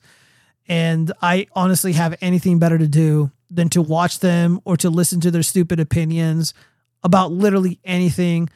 I don't know. Maybe if I was like, you know, no, I can't think of a single fucking thing that I would care to listen to by these women. I just, no, like, look at this. Look how fucking embarrassing this dude is. You know, I'm going to play this without audio. Look at this fucking dork. You know, he's hunched over. His posture is shitty. You know, he's looking at the camera and he's like, I'm going to give Amaranth a high five. And he's looking at the chat like, hey guys, this is it. This is my moment. Are you watching me? And she can't even be bothered to look in his direction or to acknowledge his presence until she picks up the phone or the camera or whatever. And she's reading her fans just roast this dork. Like, I'm a mod. I don't give a shit what people think. Dude, you're a mod. Nobody, people don't even know you exist, bro. This guy's a fucking worm. This behavior right here should be mocked relentlessly. Anybody who behaves, dude, I hope I don't know anybody this pathetic. I really hope I don't know anybody that pathetic, because like I want nothing to do with these like beta orbiters or these pathetic simps.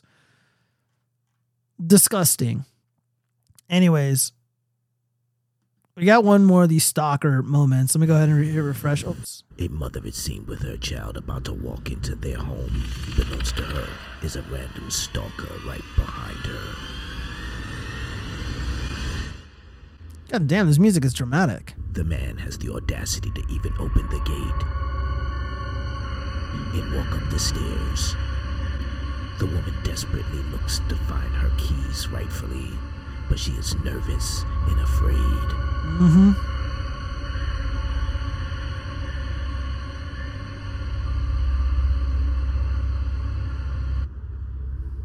All right, so it looks like the neighbor in the red shirt, shout out to that guy. He probably saved this woman's life and the life of her kid.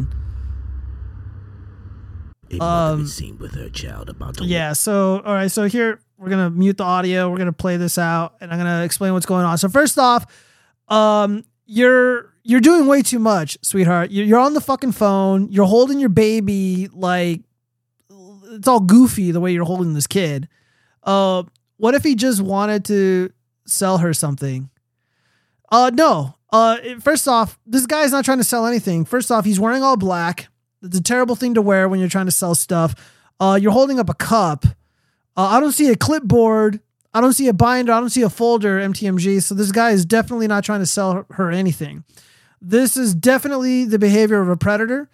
And she was also, again, if he was trying to sell her something, All right. So again, I used to go door to door. I was a canvasser. I was a volunteer for a political party way back in the day before I got into politics. Well, actually, that was my origin into politics. It started off canvassing.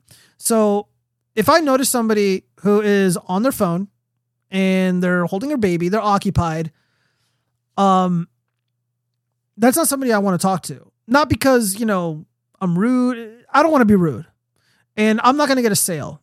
Or I'm not going to get people to listen to me because they're occupied. They got a baby in their hand. They're holding the baby like an idiot. They're on the phone. They're not going to care what I have to say. What's happening on that phone is 1,000 times more important than anything that I have to say.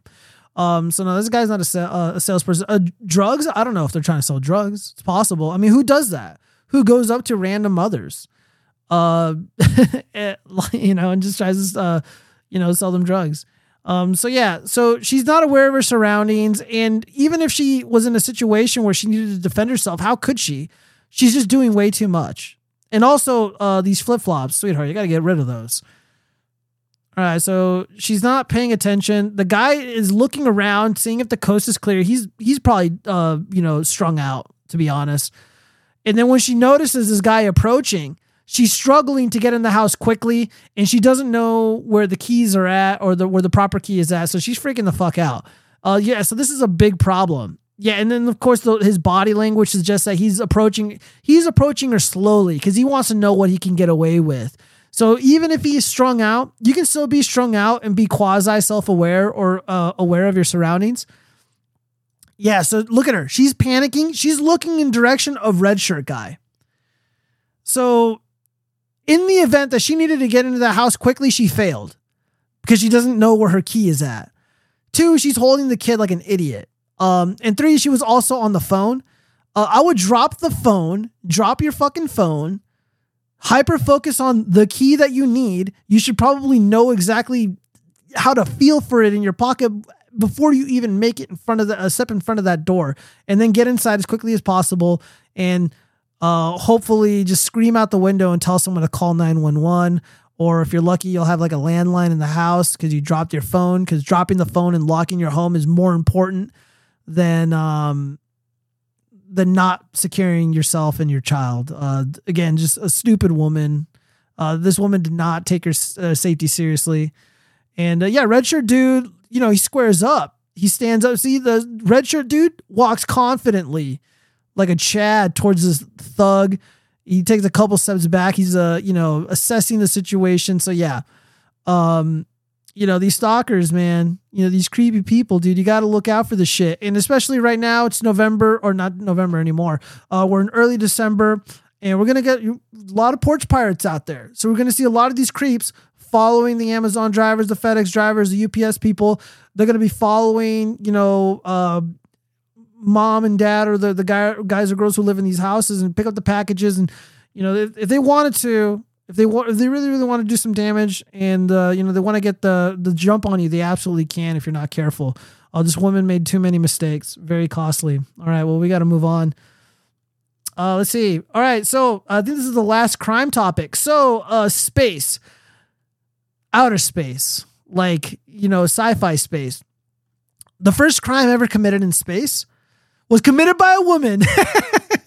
So Russian space officials tried to blame NASA astronaut for Soyuz air leak in 2018 report. So this is brought to my attention. Very, very interesting. So someone deliberately drilled a hole into a space station, which is very dangerous. I shouldn't have to explain why that is. So Cape Canaveral, Florida, NASA's head of human spaceflight says the agency stands behind its astronauts following claims that a U.S. crew member at the International Space Station sabotaged a Russian Soyuz spacecraft in 2018, causing an air leak at the orbiting laboratory. On Friday afternoon, August 13th, during a media teleconference about recent delays with Boeing's Starliner spacecraft, NASA's human spaceflight chief Kathy Leaders told reporters that the personal attacks against NASA astronaut and Expedition 56 flight engineer Serena Young Chancellor were baseless. Serena is an extremely well-respected crew member who has served her country and made invaluable contributions to the agency, Leaders told reporters, and I stand behind Serena. We stand behind Serena and her professional conduct, and I did not find this accusation credible. The Russian accusations. So NASA leadership statements on Friday. I was going to say Black Friday. On Friday, follow on the heels of accusations from an unnamed high-ranking official with Russia's space agency made in the Russian news agency TASS. The agency claims that in 2018, Anyan Chancellor had an emotional breakdown in space and then damaged a Russian Soyuz spacecraft that was docked at the station so that she could return to Earth early. Dude, honestly, this is very plausible, you guys.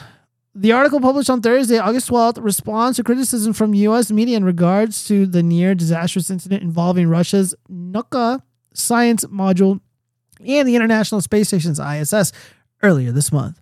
Yeah, so a stupid woman gets impatient with her mission and wants to go home early so she can like watch Dancing with the Stars or something. And she sabotages the ship, risking the lives of I don't know how many people, potentially causing millions upon millions of dollars by drilling a fucking hole into this thing. Yeah, this is definitely deliberate. Somebody who works with power tools. Yeah, this looks like the work of a drill, like of some sort. I mean, this is a pretty, this is a pretty strong accusation. So leaky Soyuz. On August 29, 2018, ISS controller at NASA's Johnson Space Center in Houston noticed a slight pressure drop aboard the orbiting outpost. They notified the crew the next day, and the crew was able to trace the leak to a small hole in the Russia Soyuz MS-09 spacecraft, which had docked to the space station in June with Anyan Chancellor, European Space Agency astronaut Alexander Gerst, and Russian cosmonaut Sergei Prokopiev, the commander of the Soyuz at the time, solved the problem by patching the 2mm 0.08 inches hole using epoxy and gauze. NASA officials stressed that the crew was never in any danger. Fuck you. I reject that statement. Yeah, NASA's a joke, by the way. They faked the moon landing. Russian space officials decided to investigate the leak, determined to find out its cause. Shortly thereafter, Dmitry Rogozin, the head of Roscosmos, announced that the breach in the Soyuz wall was a drill hole. And according to Rogozin, the person who made the hole apparently had a faltering hand, citing nearby scuff marks that likely resulted when the drill slipped. Oh yeah, dude, this is definitely a woman. Definitely a woman. Russian officials went one step further, insinuating that the unsteady hand was likely due to the culprit drilling in microgravity, meaning one of the crew was to blame, not the Russian engineers involved in the assembly and testing of the Soyuz spacecraft before launch down to Earth. NASA officials knew the precise locations of the U.S. astronauts before the leak, before the leak occurred, and at the moment it began, thanks to space station surveillance. The video footage indicated that none of the U.S. astronauts on the station were near the Russian segment where the Soyuz vehicle was docked, but the Russians didn't buy it. They were convinced that one of the crew sabotaged the Soyuz. The recent TASS article takes those claims one step further and insists that the NASA video of the ISS could have been tampered with, and that Russian officials were denied the chance to examine Russian tools and administer polygraphs or lie detector tests to the astronauts. All right. Yeah, I'm convinced. Yeah, it was a stupid woman for sure. Again, Russians aren't dumb. They're pretty sophisticated people, and they have a history of, catching liars and saboteurs and stuff like that. Woman being impatient and wanting to come home is reason to sabotage these spaceships. Yeah, I'm totally buying it. So there you guys have it. That's going to be the crime segment for tonight. The first crime in space, arguably committed by a woman first. That's a first for mankind. It's pretty awesome. And also, why the fuck would NASA not lie? NASA has every reason to lie. They have every motivation to lie. Again, they lied about the moon landing. Totally fake, totally fabricated. There's just no reason to believe any of that stuff. Of course, they're going to run cover and interference for stunning and brave woman who wants to come home early to watch, I don't know, America's Got Talent or something. And it's embarrassing. This is embarrassing. This is, these diversity hires, they ruin everything. All right, so we got to move on. The finance stuff. Ooh, this one had me. This one had me thinking a lot. So it's not just guys who are in the club saying they want a prenup, but now women want prenups too. My husband wants me to sign over 20% of my home. If not, he threatens to take half in a divorce. What should I do? You need to get a lawyer. Let's see. Dear Quentin. So I guess Quentin is like a love guru. Yeah, Quentin Fottrell. So, dear Quentin, I live in Florida. I think my husband wants a divorce. I purchased my house a short while before we got married about 6 years ago. The deed and the mortgage are in my name only. Actually, I haven't even changed it to my new last name. I have about $80,000 to $100,000 worth of equity. Everyone keeps telling me he could force me to sell the house and give him half the proceeds. He says he wants me to sign a contract where he would get 20%. I don't want to sell. I don't want to give him anything if I do. Wow, you sound like a man. I have, let's see. Hold on, I just read that. Anything I do. I don't think he is going to even live another year due to liver failure from alcohol/drug misuse. You're not a doctor, so I wouldn't say shit like that or hold hope that he just keels over, which is not stopped even after his diagnosis. So it seems that he could divorce me and force me to sell my home and give him half the money and squander half of the proceeds. He is on disability and pretty sick right now. I won't file for a divorce, and I doubt he can afford the filing fees. Then why are you worried? Why are you reaching out to Quentin, the love guru? Sounds like you're pretty fucking shooken up to me. Much less an attorney. He has done physical work on the house, but I have always paid the mortgage out of my own separate bank account. Doesn't matter. That he does not contribute to. Doesn't matter. Also, I don't feel like I owe him anything. You probably don't. To be fair to this girl, she probably doesn't owe him anything. He does have an adult daughter who I would assume would be the one to end up with it. Is this correct, or do I have other options? Thank you for any advice you can give me on this situation. Wife and homeowner. Oh boy. So before we read the response from the love guru himself, in a lot of states, first off, you need to get a fucking lawyer before you consult with anybody on the internet, because the only person who's going to have the proper answers is a legal expert. However, I paid for people's divorces. I know quite a bit about divorce stuff. I haven't gone through one myself, but I know some shit personally. In Nevada, where I live, assets between a married couple are split 50-50 no matter what. That's the law. If there's no prenup and the married couple, it doesn't matter if they've been legally separated or, or whatever, someone cheated or whatever. So let's say, I'll just use a recent example that I'm aware of. If the man leaves his wife and the wife was a stay-at-home mom, and then the husband, he had, or the ex-husband, he had cars, he had a couple properties, he had this, he had that, the judge is going to split everything 50-50. That's just the way it is. And in this state, it does appear to be the case. So let's go ahead and read the love guru's response. Dear wife, here's a rule of thumb for your marital situation and for life. Don't listen to everyone or anyone except your divorce lawyer. Someone who knows what they are talking about. Who is everyone? A Greek chorus who have limited knowledge of your situation, or the law? This is a tragic situation. You obviously got married with high hopes and dreams of a future where you would support each other and care for each other in sickness and in health and grow old together. We only have one life, and this is a sad outcome for your marriage. But that does not mean that you should sign away 20% of your home due to idle threats from your spouse or anyone else who may have an agenda of their own. It's never a good idea to make a financial decision based on fear. It rarely leads to a positive result. Florida is an equitable distribution state, meaning that marital assets in the divorce are distributed equitably. Some means 50-50, if not always equally. However, you have gone to great lengths to ensure that your house remains separate property. If you were to divorce, you would likely keep it. That's actually not true. Again, that's not fucking true. It's not fucking true, dude. In some cases, the appreciation or increase in value of separate property can be deemed marital property by a court. If the spouse has significantly contributed to that, Florida courts have ruled premarital value and passive appreciation may be deemed non-marital.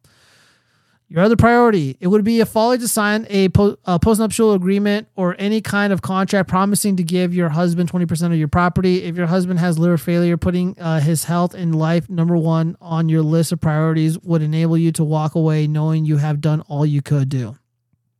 This 12-step program, or Alcoholics Anonymous, has a very simple message for family members. It's boring. Advice on how to start a conversation with a loved one about their substance abuse, blah, blah, blah. You want to ensure you hold on to the sole ownership of your home, but that does not mean you can't honor your original vows to each other. If you do get divorced, or your husband's addiction worsens, at least you would know you did everything in your power to help him, blah, blah, blah, blah, blah. Okay, so yeah, all this advice is worthless. All this advice is worthless. So the way to to circumvent a lot of these problems, you need a prenup. You got to get a fucking prenup. Doesn't matter if you're a guy or a girl. Look, if you're a guy, I'm going to talk with the fellas here. If you're a guy, you got assets, do a prenup. You got to do a prenup. You got to protect your assets. You got to protect your family's assets. Now, in some states, things that you inherit cannot be taken by your significant other. However, those laws aren't always foolproof. Those things aren't always going to protect your family's assets, which is why the prenuptial agreement is important. And again, you need to consult with a legal team and ensure that a prenuptial agreement will be honored in the state that you reside in or are married in. And then if you move, you got to move to a state where that prenuptial agreement is going to be honored, because some states don't even honor them. Some jurisdictions just don't honor them at all, and they don't care what the initial agreement was. Or you'll move into an area or a specific jurisdiction where a prenuptial agreement will end up being void for one silly, minute reason or another. And it just, the whole thing goes up in flames. So you got to be very, very careful. Not only that, look, if you live if you consult with your attorney, and the attorney's like, yeah, if he wants half of the assets, he's going to take half of the assets. But if you agree to just 20%, dude, you got to cut your fucking losses, man. The other alternative is what a lot of those crazy people do. And, they hire a hitman on the dark web, or they do some nefarious sneaky beaky shit, or there's like an accident in the house. And then, the person who was like going to do some sneaky beaky shit ends up dying. But those people always get caught. Just watch Dr. Grande. Just watch those goofy true crime shows. The person who takes out their lover or their husband or whatever, because the person who's deceased was trying to like take something from them. Doesn't always work out that well. Yeah, this woman is fucked. And you know what? Welcome to the club. This is what it's like to be a man, sweetheart. This is what it's like to be a man. It's not safe out here. But it's 2023. It's time for both men and women to get together and say, we need to change the rules. We need to change the laws and genuinely make it fair. Because the feminists want a utopian style society. They want feminism. They want total equality between the sexes. And, I'm all for it. I'm all for it. So no longer will the man be the one losing, full custody of the kids. No longer will it be the man giving up half his shit. Women are making more money. Women are less likely to go to prison. They're excelling in the universities more so than the guys. It's time that the guys get a little bit of, throw us a little bit of rope, give us a little bit of leeway here. And, I think it's time for women to start enduring what men have for so long, just for fairness' sake, for equality's sake. That's what I vote for. All right, let's move on. What else do we got here? All right. Oh, I think this is a really garbage advice. Here, let me refresh this. I tell women today, do not merge your account with your husband's, ever. In your whole life. He will respect you for having your own money. Let him have his, and set up a third account where you merge your dollars together. There's no reason you have to give up your financial identity when you marry. Let's just listen to that one more time. I'm trying to wrap my head around this really quick. Tell women today, do not merge your account with your husband's, ever. In your whole life. He will respect you for having your own money. Let him have his, and set up a third account where you merge your dollars together. There's no reason you have to give up your financial identity when you marry. All right, so first off, I know a lot of dudes. I don't think I've ever heard a guy was like, you know what? Her own financial independence. What was the verbiage that he used? I tell women today, do not merge your account with your husband's, ever, in your whole life. He will respect you for having your own money. Let him have. All right, I don't give a fuck about a woman that I'm interested in, like her bank account.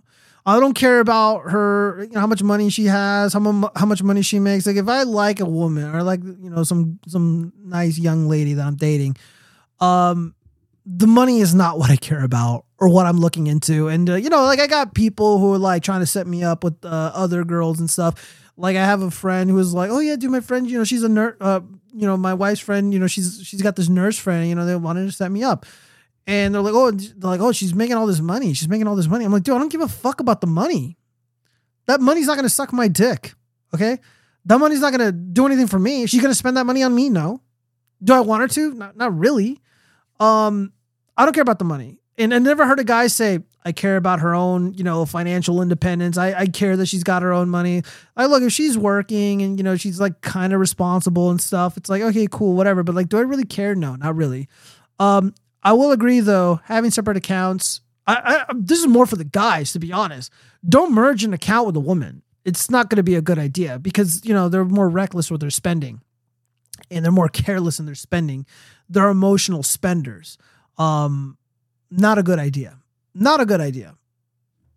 I mean, I can go on, but yeah, this is like maybe in the rap songs, like, oh yeah, she independent, she INDPENT, she got her own thing, she got her Coach bag, maybe jackasses care about stupid shit like that. Maybe low IQ ghetto retards give a fuck about shit like that, but I don't, and real men shouldn't.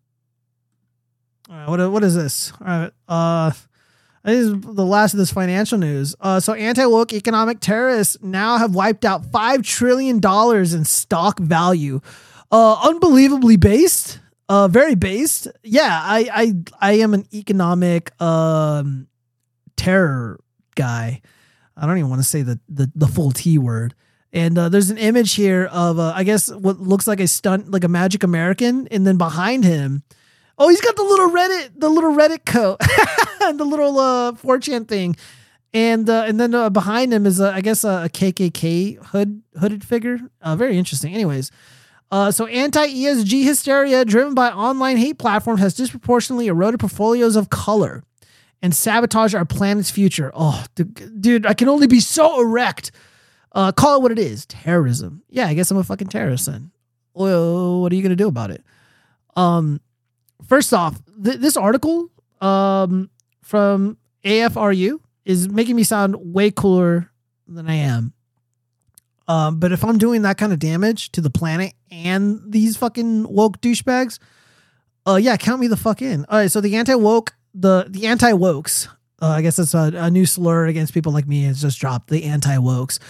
They're celebrating yet another dubious victory as new data shows that global investments in ethical companies have nosedived by nearly $5 trillion over the past 2 years. So under the Biden regime, these ethical companies, new euphemism just dropped. They lost out on $5 trillion worth of investment dollars. Cool. The Global Sustainable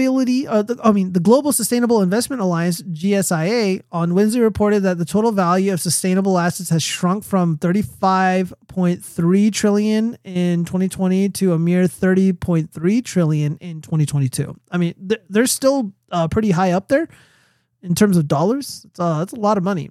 The S&P Global Clean Energy Index reports a 30% fall so far in 2023. We got to pump those numbers up. The United States alone has seen assets in ESG funds plunge 50.5%, from over 17 trillion to a meager 8.4 trillion.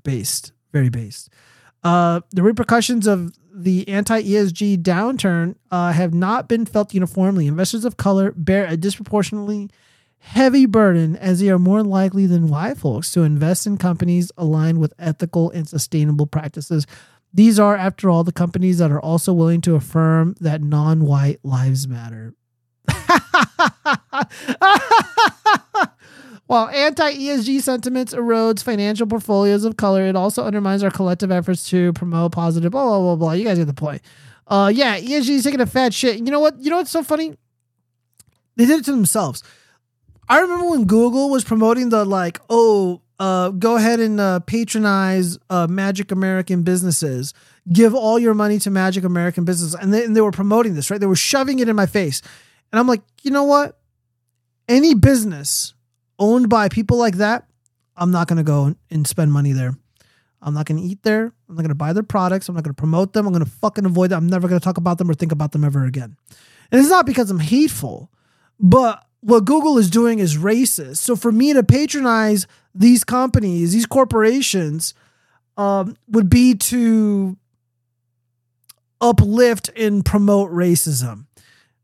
racism, antagonism, and hatred towards European individuals or people of European stock. And I'm just not about hatred here on this channel. I'm not about racism. So I'm not going to go to these businesses that Google wants me to go to. I'm not going to go to these businesses that Yelp wants me to go to. I keep getting these emails. It's like, oh, support a magic American business. Support these stunning and brave people's business. Here's the address to these businesses. And I'm like, I'm not going to go. You can't make me. And, I don't make a big deal out of it. I don't make a big spectacle out of it. But again, what I see is a promotion of bigotry and racism. It's like they're only promoting and uplifting these companies because of the color of people's skins, to the detriment of other people because of the color of their skin. Why not just promote and uplift businesses that are good, that provide invaluable services that people want and enjoy? Why not promote and endorse people who do a good job instead of promoting and endorsing people who have a certain skin color? Again, to go along with Yelp's and Google's schemes would be, in my estimation, a promotion of racism and hatred and bigotry towards people of European stock. And I'm just not about that. I'm not going to do that. They did this to themselves. Again, people try to do that woke shit on me, and I just walk away. I got nothing to say to you. I want nothing to do with you. I don't give a fuck about your stupid identity. I don't care about your heritage or whatever imagined grievances you hold dear to your heart. It's got nothing to do with me. And stop holding your fucking grudge against people who did nothing to you. You sound like a jackass. And don't expect to take my money, or don't expect me to patronize your business because of these imagined grievances. Because of things that may or may not have happened a million years ago, 200, 400 years ago. I'm over it. I'm over it, and a lot of us are over it. So I saw this, and I thought I would spread the good news that our attack against these wokesters appears to be working to some degree. However, they're still in the, they got trillions of dollars still. I don't know how that's a thing. But hey, whatever. All right, well, we got to move on. A little bit more economic news. $19,000 worth of vaginal tightening gel syringes seized at Minneapolis St. Paul Airport. I didn't even know this was a thing. How does that even work? It's like like back in like the 80s, it's like, yeah, Mr. Big Dick Cream. You put this cream on your dick and it gets bigger. I'm like, well, then wouldn't your hand get bigger? All right. So anyways, an illicit $19,000 shipment of injectable vaginal tightening gel from Hong Kong was intercepted by federal agents at Minneapolis St. Paul Airport last week, according to authorities. Women in the West are so disgusting that they had to get vaginal tightening gel. Interesting. The delivery of 2,536 unapproved pre-filled syringes of tightening gel that required users to wear chemical-resistant gloves to handle was discovered on November 20th. U.S. Customs and Border Protection said Monday. The shipment from the Chinese city was destined for the residential Woodbury home in the Gopher State. In the Gopher State before it was seized by the Border Protection, blah, blah, blah, Food and Drug Administration. The cosmetic gel was wrapped in peak packaging and appeared ready for resale. Medications that are made in non-regulated foreign companies can appear genuine, but are usually filled with dangerous contaminants and ineffective compounds that can risk the health of consumers. Yeah, dude, you got to be careful when you pick a partner. You're not gonna, what do you think of the COVID vaccine? Are you about that? Oh, what about this vaginal tightening gel? You don't partake in this silliness, do you? Because if they do, it's not worth sticking your dick in that hole. Yeah, because who knows, whatever, you're going to get contaminants on your wiener. Not knowing what you are inserting in your body can be deadly. And yet, there's at least 2,000 people willing to buy this garbage. And consumers believe they're getting a discount when, in fact, they are purchasing an inferior product with unapproved ingredients. Customs and Border Protection have made other notable seizures at the international airport in recent months. About 83 pounds of curried and dried beef from South Africa was destroyed after a passenger attempted to bring it into the country this June. Let's read some of the comments. The thought of having to use chemical-resistant gloves to apply this gel is enough to make my private parts tighten up on their own.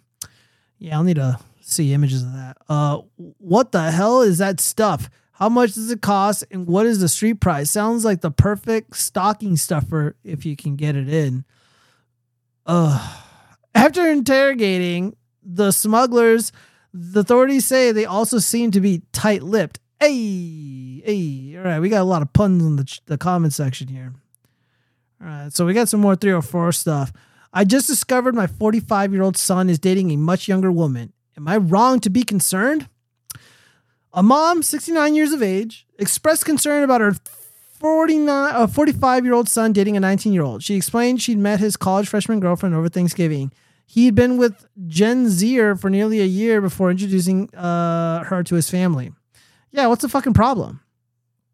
A mom of 2 adult children has taken to Reddit to ask whether she should be concerned that her 45-year-old son is in a serious relationship with a 19-year-old. Let's just read this post. I'm just going to read her post. Please stop messaging me asking if I want to get revenge by dating a younger man. Typical Redditors. I, 69 female, have 2 sons. The younger one, 37, is married to his high school girlfriend, and they have 2 daughters. The eldest son, 45, moved to NYC to focus on his career, and now he's at the point when he can relax a little. All mothers love their sons, but he is objectively good looking, tall, smart, successful, and kind. He's had a couple of his age long-term girlfriends. I've always been sad that he hasn't found a life partner yet, but understand he was doing it at his pace until I met his girlfriend a few days ago. Over Thanksgiving, both sons flew home to us. My son brought home his girlfriend that he's been dating for almost a year.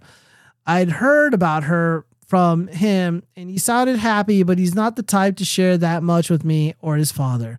When he said he'd like to bring her for Thanksgiving, we were very excited to finally meet the girl he's serious about. When she walked in, we were all shocked. She looked so young, so beautiful and mature, but definitely young. I pulled him aside and asked how old she was. He looked embarrassed and said she was turning 20 soon.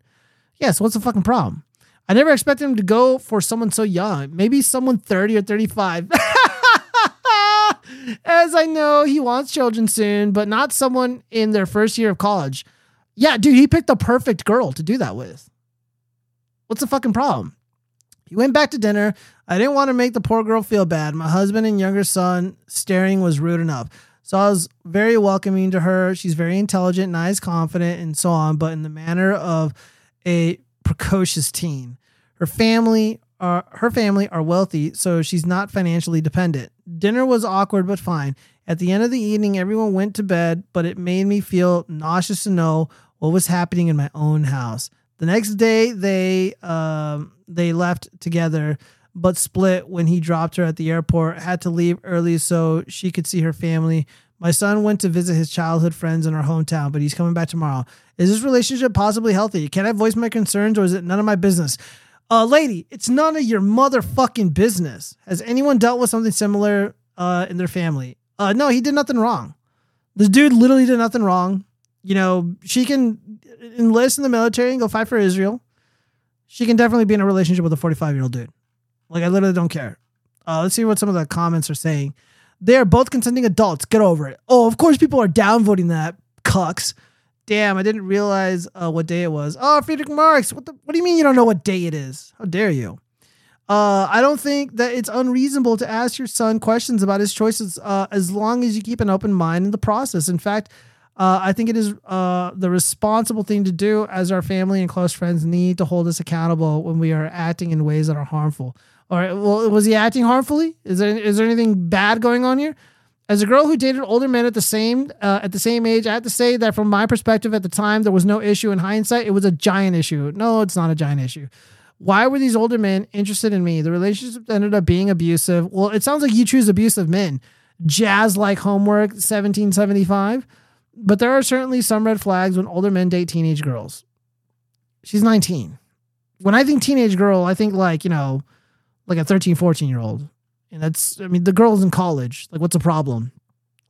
I was 27 dating a 22-year-old, and I think that's the biggest age gap I've had. 26 years is a whole adult.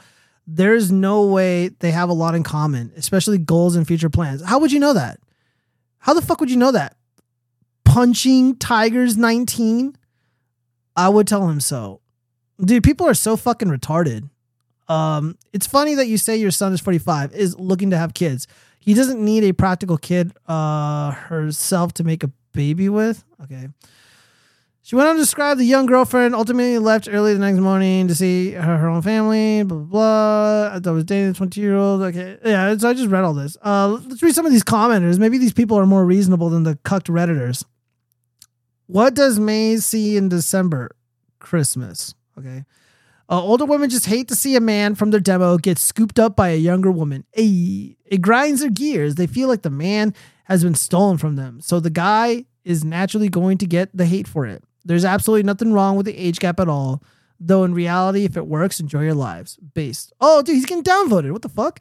It can't be a family with a 45-year-old and a 19-year-old, but for the sex money trade-off, it is fine if it works to adults, so it does not matter whether it is right or wrong. Dude, a lot of people be making assumptions here. Let's see. Sometimes I miss a day when I go back to my cave and sleep for 24 hours. If it's over 16, who cares? Yeah, dude, she's 19 years old. She's about to be 20, according to the story. The 19-year-old has something wrong with her. Bullshit. Likely overweight and very unattractive that boys her age aren't interested. What the fuck? The 40.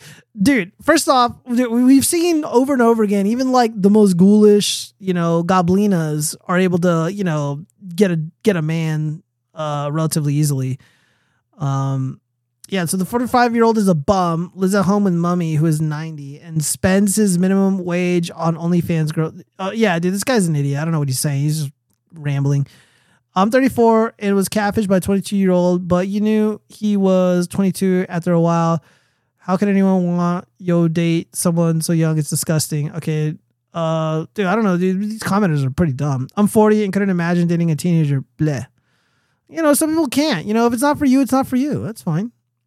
Yeah, she's right to be concerned, not because age difference is bad, but because of how young the girl is. She's a teenager.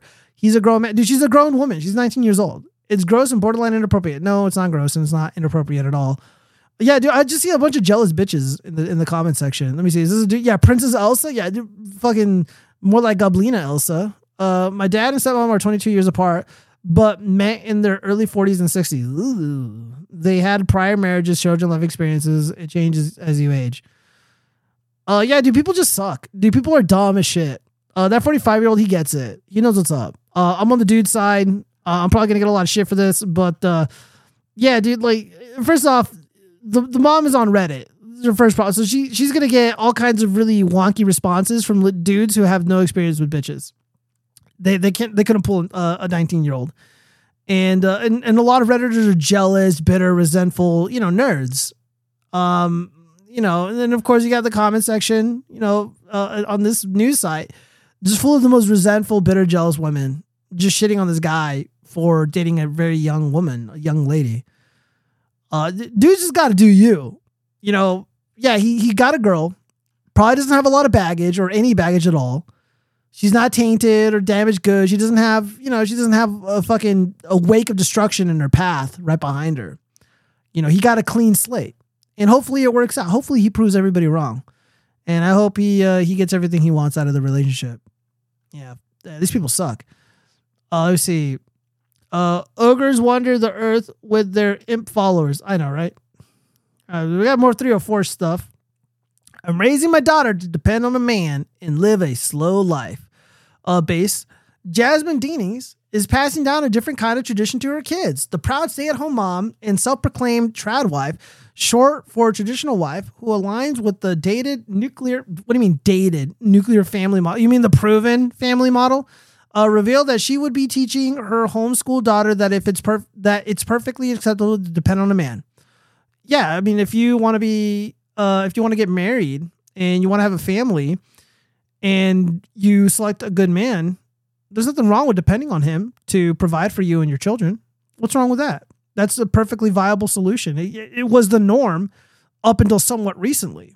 Her controversial take, yeah, according to cucked Redditors, which was posted online earlier this year, is opposite that of the modern woman. The modern woman is a plague, as nearly half of women under 45 are childless, according to a January study. Ugh. Instead, Deenies, who boasts more than 46,000 followers, is part of the growing trad wife movement that has quickly gained traction on social media, earning 282 million views on TikTok. Yeah, it's so popular because it's so foreign to so many people. Look at this mom. Look at this woman. This is a really beautiful woman, little adorable kid. And, you know, she's just raising the kid how she wants. She's doing life on her terms. She's literally planning her family. And this is what she feels is a good idea. In the recent clip, Dinas announced the progressive lifestyle base of career-oriented women, saying that joy in life can be found in religion and family, not a job. Yeah, absolutely. In a world full of women teaching their children that their only goal is to go to university and get a good job and make money, I'm teaching my little girl to live a slow life, to be a biblical woman that wants a husband and a beautiful family that she can serve daily.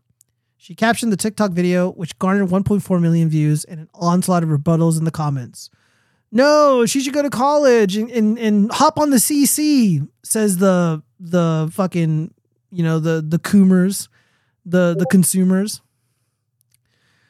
This isn't an unusual sentiment for the Aussie mom. She has shared her journey from an independent, career-driven woman to a housewife that bakes sourdough and believes women shouldn't run from being a traditional homemaker. Yeah, there's nothing wrong with it, you guys. There's nothing wrong with it. In addition to a lifetime of submission to a husband, Dinas, I'm probably saying her name wrong, is also teaching her daughter that being a homemaker is the number one career she should strive for. Yeah, being surrounded by your beautiful children and your family, being close to your family is probably infinitely better for your soul and your heart and more fulfilling in the long term than like some shitty soulless career where you do nothing. Look at that. Dude, the little daughter's learning to cook. She's being self-sufficient. Good for her. Aghast users expressed their disagreement and dismay in the comments, voicing their relief that their own mothers taught them to the exact opposite. Again, if you're happy learning the exact opposite, why would you care if this little girl and her mother are taking a different path in life? Again, we've got a lot of motherfucking haters in that comment section. If you're content with being an independent bad bitch, you're content with being a boss babe, a boss queen or whatever, like why do you care that this woman gave up her career life and elected to be a full-time mom, be a full-time wife? Like these are her personal decisions and that's her kid. If she wants to raise her kid to be a certain way, that's her right. And people just got to stick up their ass about it. Like that should like set off alarms in your head. You know, like this doesn't bother me at all. Even if I was like a libtard progressive nerd, this would not upset me in the slightest. Yeah, it's their choice. So happy my mother taught me to follow my own dreams, not hers. This little daughter looks like she's having a blast. I don't know what they're talking about. I'm happy my dad taught me that I wasn't born to serve no man. Well, I mean, it's a symbiotic relationship. The men serve their family. The men serve God. The men sacrifice their time, their bodies, so that their family may flourish and so their family may grow. It's not just like, you know, the fucking some Homer Simpson looking ass, bitch ass sitting on a couch eating donuts while the wife slaves away and just gives and surrenders everything to the man, and then the kids have to do the same. Like even like in cartoons, like the good ones, like that's not happening. Like Homer Simpson worked at a nuclear power plant and he sacrificed quite a lot for his family. So we see that in art and we also see it in the real world. Dude, I just heard something really loud and scary, but it was some fucking car. Dude, scared the shit out of me. Hold on, let me check my cameras really quick. See if I got any activity here. I gotta let my dogs in soon. The fuck is this? Okay, it's nothing. All right. Trad wives are bad as lib women. The norm is having your mother live with you and kept your wife in check. Trad and Maricuck shit isn't good. It's a way to make me nothing but slaves. I don't know what you mean by that, Friedrich Marx. I know there's like a lot of like these so-called like trad influencers that are like total frauds. Like I get that, but like the sentiment, you know, like the philosophy itself. I don't know about this situation. I'm just taking this at face value here because I don't know who this person is.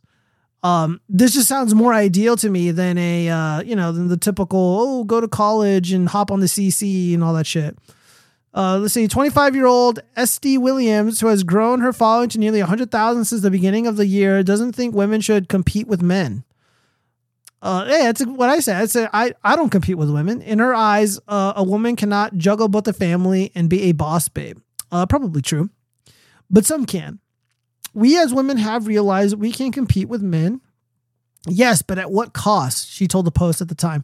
The Virginia-based traditionalist pointed to the Christian Bible, which she said instructs women to submit to their spouse and vouches for gender roles. She said, "We are women and we need to embrace that." Let's read some of these comments really quick. As much as I support the trad wife, times have changed. No longer are a lot of men able to support a wife and kids on just one salary. Well, if there's a movement where a lot of women are tapping out and stepping out of the workforce, then, you know, demand for those jobs to be filled will rise. And one way to attract new employees is to pay them more. So you theoretically, on paper, it could work, but enough people would have to embrace this trad lifestyle. And who knows if that's reasonable or not. The days of owning a house or cars, blah, blah. Okay, we read that before. Having both sets of grandparents that were dependent on their abusive husbands, even though one of my grandparents or grandmas repeatedly tried to divorce and be independent, but I couldn't support her kids solo as a high school graduated working woman in the 60s. I can see how, okay, whatever. I keep reading those stories and they just sound like horseshit to me. She should read Proverbs 31, where a woman trades real estate and conducts business transactions. Just saying. All right, so people are cherry picking. They're probably taking that out of context. Well, I hope she finds a man that's in a position to support her. There you go. Susan Jones being positive. Good for her. She is just as bad as the moms who teach their daughters to be independent of men and to never have families. They're both extremists. One from lived trauma, the other from religious indoctrination. It's so funny because people only talk about religious indoctrination when it comes to Christianity, but they don't apply that standard to people who are of another faith that's very foreign to this country. If it's Christianity, people just fucking shit all over it because they're permitted to. But anything else, they don't extend that courtesy to that specific faith. It's kind of interesting how that works. Gen Z is filled with lazy females. They definitely want somebody to take care of them. Problem is they have emasculated most of their generation's boys. Yeah, probably. And what do these trad wives do if something happens to that man and they're left with a house full of kids and no marketable skills? Better hope they have a mom and pop Duggar with a warehouse to put them up in. Maybe they get lucky like Taylor and find a real man. I don't know any. I don't get any of these references, but yeah. I definitely support this. Time is at 2:29. Shit, we're gonna wrap this up soon. All right. Let me read this comment really quick. Let's see. Women need to be held accountable, and they should be denied trad wife lives if they are born before 2008 and forced to work as wage slaves. Well, the unfortunate reality is just because of the way that the economy is right now. At the very least, you know, you need to have both parents or both couples in a household working. One definitely full time, usually the man, and like my ideal situation would be, you know, like my significant other would be working part time, and they will be working relatively close to home. So, I mean, I would need to be making like a little bit more than what I'm making now to like fully support a woman and kids. All right, so what do we got here? So Ronry, I feel abandoned and lost when my husband goes away for work. I don't know why I pick this one. Well, anyway. Oh, no, I remember. Okay, so remember what I said. A bored woman is a dangerous woman. So she is lonely. She feels abandoned. She's lost when the man goes away for work. So the man is putting food on the table. The man is keeping the lights on. The man is, you know, keeping the house very warm during the winter. And the woman feels abandoned and lonely. What do abandoned women? What does it mean to be abandoned? It means to be wronged. You were wronged in some way. When someone abandons you, they're wronging you. What do you do to people who wrong you? You get revenge. And in this instance, they cheat. I think I have abandonment issues. Oh, that's an understatement. Because I hate being left alone. It's ridiculous. I am a grown woman of 52 and my husband is 58. In my mind, he has a wonderful time. He has a wonderful time away from me and forgets all about me. But he usually calls to say he is missing me. So I really shouldn't be freaking out like this. It is just how my mind works. It's a jealousy thing. I'm left all alone with no fun. Remember what I said, no fun and no one to go out with. You bore these women, they're going to fucking stray, you guys. They're going to stray and they're going to fucking cheat. My world revolves around my husband and I count down the days until he returns. I feel ridiculous behaving like the world is ending when he goes away. I feel pathetic and such a loser for depending on him so much and feeling so low when he is away. My entire focus is on his life, and it's only now I realize how short-sighted I've been. Deidre says, another love guru, if you fear abandonment in your relationship, it may be due to having been physically or emotionally abandoned in the past. My counseling support pack explains how you can get help to deal with any hangover from your past. It would ease the loneliness if you made new friends or took up new hobbies or interests so you are not so reliant on your husband. See, there, dude, Deidre is setting up the man to get cheated on. Make new friends. What kind of friends are we talking about? Probably a dude who's going to shower her with compliments, surprise her with flowers. On the down low, of course, the husband who's busting his ass for his wife is not going to know about this. If you don't work, think about a part-time job or volunteering. My support pack, Widening Your Social Scene, has lots of other suggestions. This advice is actually not terrible, but it's a horrible recipe for this relationship. The man needs to, sort out how he's going to entertain this woman while he's gone, because right now you got this love guru giving her advice where she's going to meet another man. And if he gives her the attention that she wants, that she desperately needs, she's going to get it from him. She's going to take it. And it's only going to just spiral out of control from there. Yeah, see, it's like, I know what's up. Told you, man. You can't bore these women.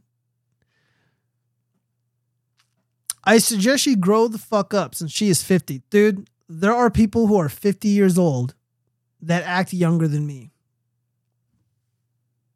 I don't know, man. This is the nature of the beast. TikToker admits she let high school crush call her the N-word while she called him master as a term of endearment. A black TikTok influencer says she allowed her white high school crush to call her the N-word while she called him master. During a makeup tutorial set to classical music, the influencer, who calls herself Ty and uses the handle Ty Baby, also revealed that the boy also called her a slave. She captioned the post, "My only excuse is I was young and dumb." Ty began by saying she was desperate for male attention and had a crush on the white boy in question. When I was still in school, I was so desperate for male validation and attention. She said, I used to have a thing with this, points to the palm of her hand, boy, and he used to call me the N-word, and I just let him. Not only did he call me the N-word, but he wanted me to call him my master as a term of endearment, and I did. He'd be like, "What's up, my little N-word?" or "my little slave baby," and I'd be like, "Hey, master." Ty said she later learned that the boy never liked her and she was just an inside joke between him and his friends. The video has been viewed more than 1.4 million times on the platform. Ty's followers replied to the video with shock. "Saving this to revisit whenever I'm embarrassed for my life choices. Love you for this. Thank you," noted one. "You cannot waterboard this info out of me," added another, echoing the sentiment of several commenters. Ty also noted that she used to think the expiration date on milk was when she was supposed to open the milk container. What are the odds that she hears the chirping in the house? Oh man. I don't know why you would. Yeah. Why would you admit that? Why would you admit that? Like, I saw the title and I didn't even bother reading the story because I was just laughing my ass off. But I thought this was like a kink thing. I thought they were like, engage in like bedroom fun. That doesn't appear to be the case. And if it isn't, why would you admit this? Jesus Christ. This is reported by the Atlanta Black Star. Yeah, let me know what you guys think. This is fucking hilarious. Where's the comment section? Shoot, I don't see any. Boo. Oh, there's 0 comments. Aw. Actually, we got some right here. When you have low self-respect, self-esteem, and no knowledge of your true history, you will easily fall for any and everything that the oppressors throw at you. This is prime example. Looking for validation and allowing anyone to humiliate you is beyond words. That was Mike Williams Jr. Valerie Hernandez. That's wild. Orglanda Lias. Dude, that's an ugly fucking name. That's the ugliest name I've ever heard. Orglanda Lias.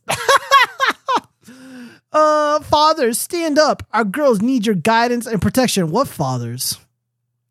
Honeybanks. Prayer emojis that she finds validation within herself. All I can say is self-love and love at home goes a long way. All right, well, Honeybanks coming in hot with that positivity. Sweet Baby Sanchez says, I've always wondered about that with interracial couples. Like, I just knew they were doing that kind of stuff behind closed doors. Laughing emoji. Okay, that's kind of funny. Milton Wallace, a very gentlemanly looking person. The key sentence she says is she wanted male attention and validation. Fathers matter in their daughters' lives. Yeah, well, you got to tell the men in your community that, because a lot of them seem to step out and disappear. This poor young lady is so honest and vulnerable. It is truly unfortunate what feelings of low self-worth will have us women do for validation. I hope she can forgive herself. Kids' brains are not fully mature until they're mid-20s. Blah, blah, blah. Who cares? Wallace Paris, that's the craziest thing I ever heard. So sad, you need help. May we all love and have grace for each other. Evidently, her parents were missing in action, especially her father. Oh, shit. And these sisters want them some white chocolate. Go on and get it. Damn, Curtis Maxwell encouraging this naughty behavior. Chauvin Alden Daniels, she's so beautiful, he says. Simp. Letitia Marie Neal, going out sad. Yeah, it seems like Tariq Nasheed was added in this. This is what happens when you drink the Kool-Aid and take the blue pill. Lost soul. So we got a black red pillar in here. Marcus Ford, I saw this shrugged and kept it moving. What she wanted was a reaction from black men, and we played right into it. We shouldn't react to everything, especially with some obvious trolling. All right, man, I think this is a cope. Look, man, sometimes, sister, she wants that white chocolate. They want to engage in a little bit of role play. Then, it gets a little wild. And look at this reaction, dude. People are fucking freaking out in the comments section. It's hard to teach stupid, but it's the easiest thing to learn. I mean, yeah, her behavior was pretty stupid. It's no lie there. No, never, ever, girlfriend. Go get some counseling and come back stronger and more in love with yourself. Sounds like role playing. Nikki Scar. Yeah, this is what I just said.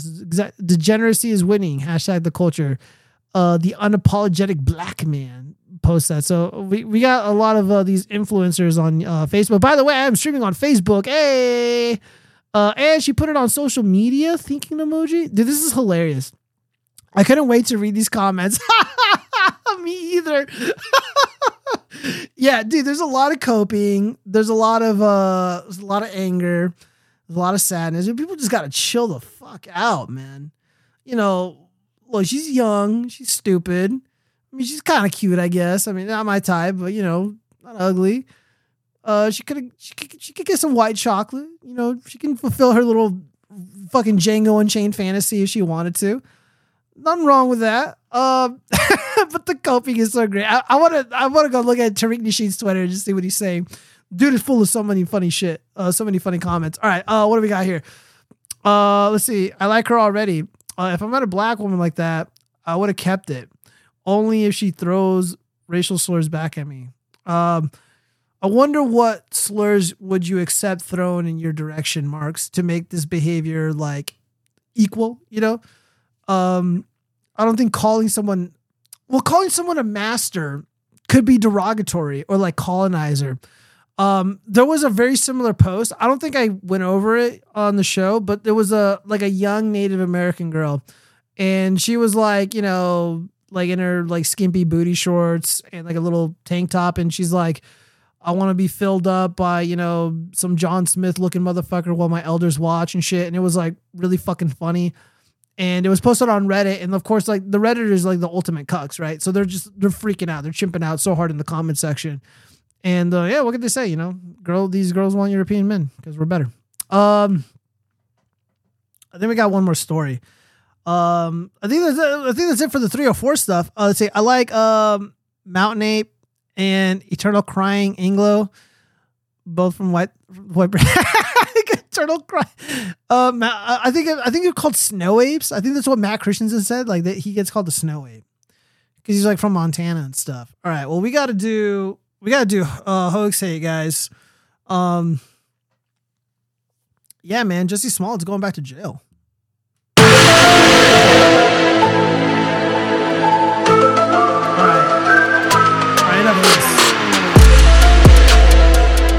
All right. So, Illinois Appeals Court upholds Jussie Smollett's disorderly conduct conviction. What does this mean? Quite a lot, actually. An Illinois Appeals Court upheld actor Jussie Smollett's disorderly conduct conviction in a ruling announced Friday. The court voted in a 2-1 decision in favor of upholding the conviction.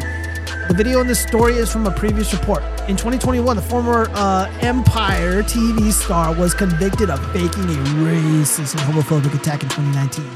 And then lying to police about it. His attorneys appealed that conviction, arguing that he should not have been punished for the same crime twice. Well, he wasn't punished for the crime once.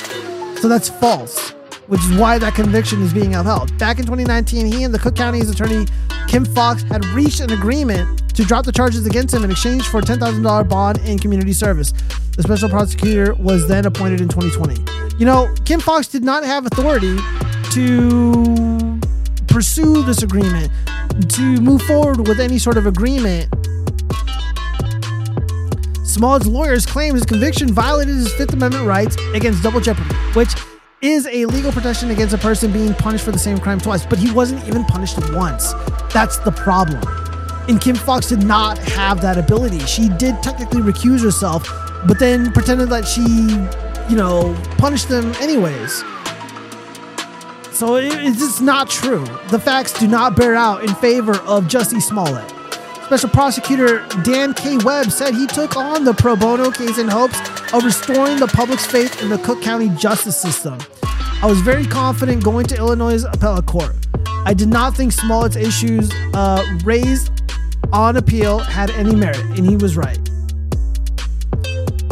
Smollett's attorneys added that the special prosecutor, who they say never should have been appointed, also did not turn over important evidence to the defense team from an hours-long discussion with the Osundaro brothers, so the Nigerians who were largely responsible for convincing idiots that this fake race hate crime occurred. ABC 7 legal analyst Gil Soffer said the ruling was a strong win for the special prosecutor considering all the arguments raised by the defense. The defense, in my opinion, did raise some pretty interesting arguments. Good? No, not necessarily, but interesting, yes. What the defense for Jussie Smollett did was kind of expand the judicial philosophy around double jeopardy, around the Constitution. And, again, the claim, I knew that Jussie Smollett was not punished. Let me lower this just a little bit. I knew that Jussie Smollett was not punished. I knew that he was not held accountable for his actions and for perpetrating this blatantly fake hate crime.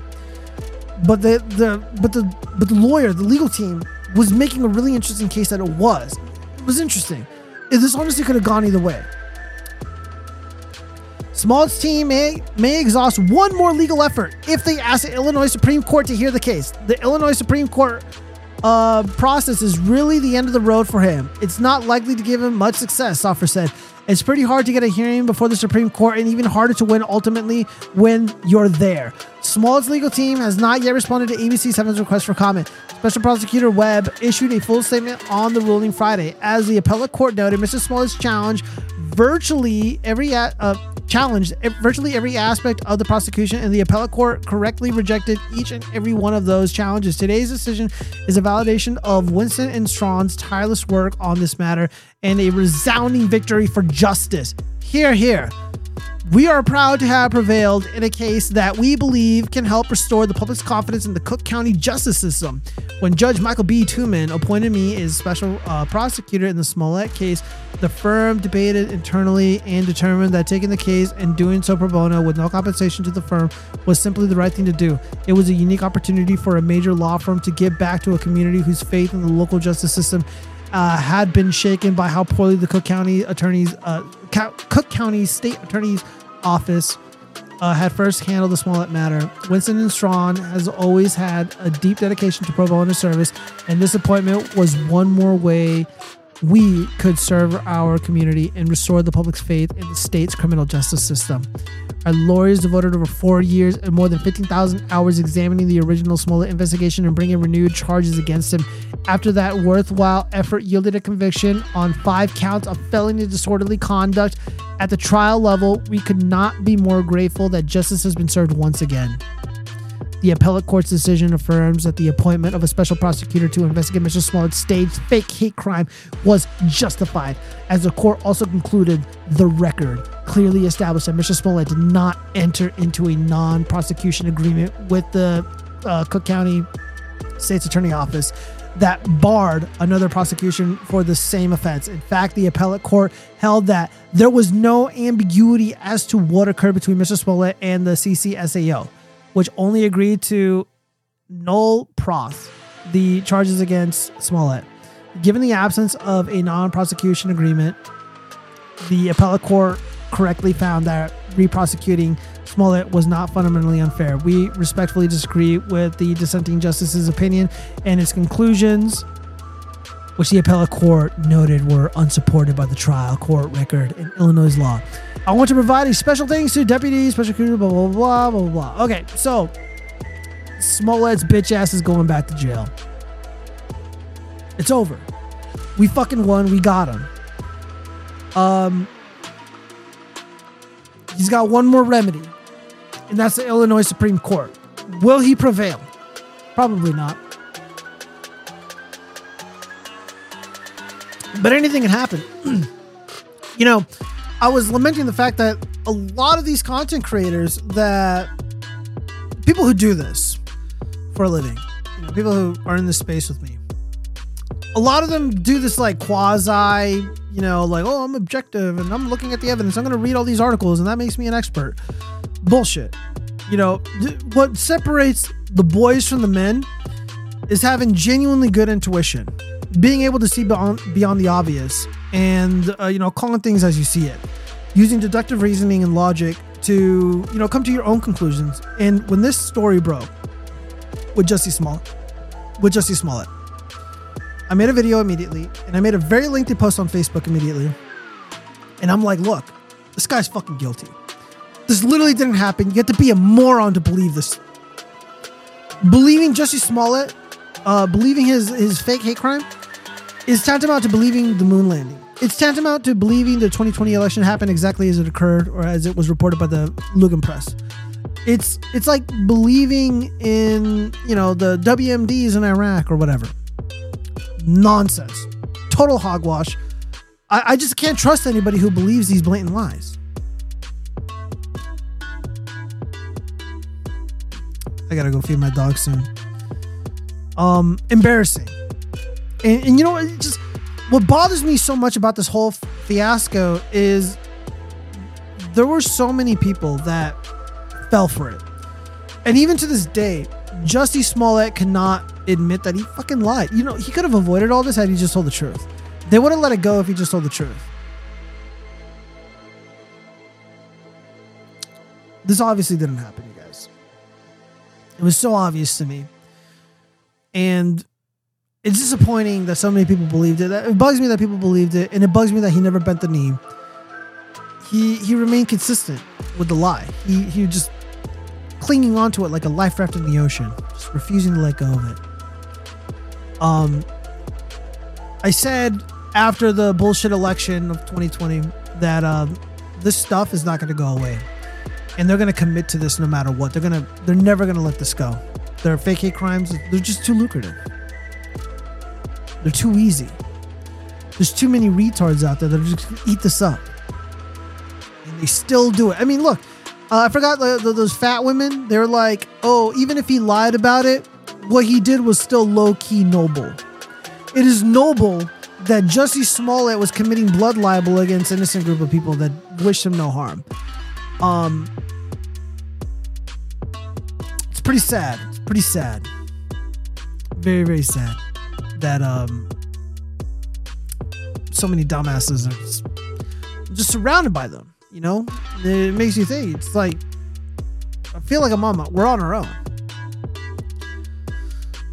Let's see. Oh my God, you got more of these racial slurs. Mountain monkeys of the Caucasus Mountains,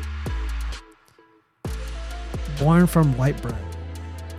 God damn, Frederick Marks. All right, no more anti-white racial slurs. Keep it in the bedroom. All right, let's go over these bookmarks really quick before I clear out. Oh yeah, Eric July is gonna settle. By the way, Tony TGD.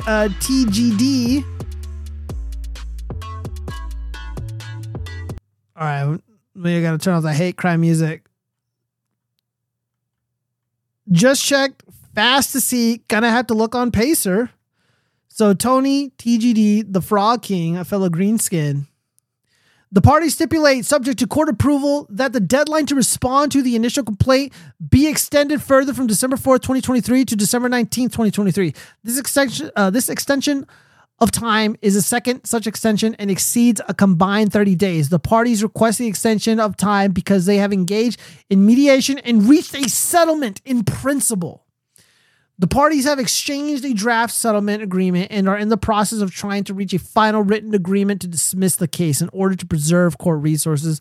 This short further extension of time is jointly requested. Defendant July and RIPA LLC has not yet appeared in the case. However, the undersigned counsel for plaintiff was consulted pursuant to local rule 54.3.4 and has agreed with his filing content and has authorized the filing by defendant's counsel. Eric July, eat a bag of fucking dicks.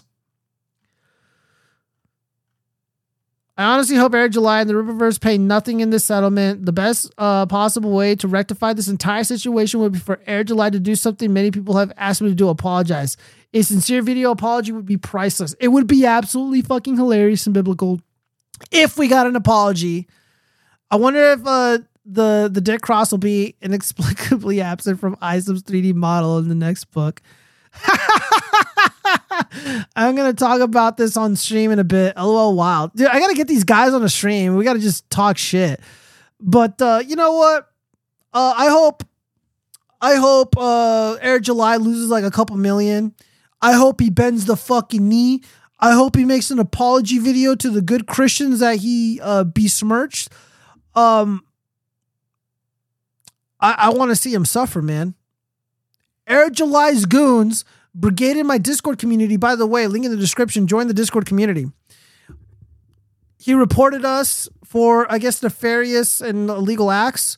He struck my channel twice, and I was able to win one of the appeals. But yeah, they came after me, you guys. The anti-woke culture warriors are so fucking thin, like so frail and weak and just soft in general.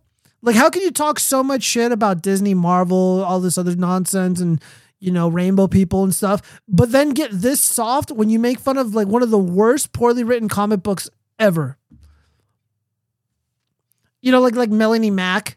She goes out there, you know, basically celebrating the burning down of a fucking church because she doesn't like some douchebag pastor. You know, that's okay. But I say Isom is one of the worst written comic books in the last 10 years, and I'm a fucking asshole. And it is a poorly written comic book. And even worse, Isom is apparently... Dude, check this out. Hold on. I'm going to type in Isom. And I'm going to type 3D.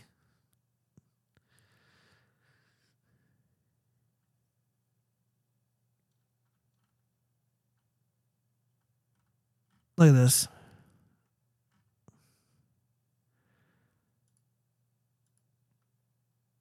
Check this out. Right here.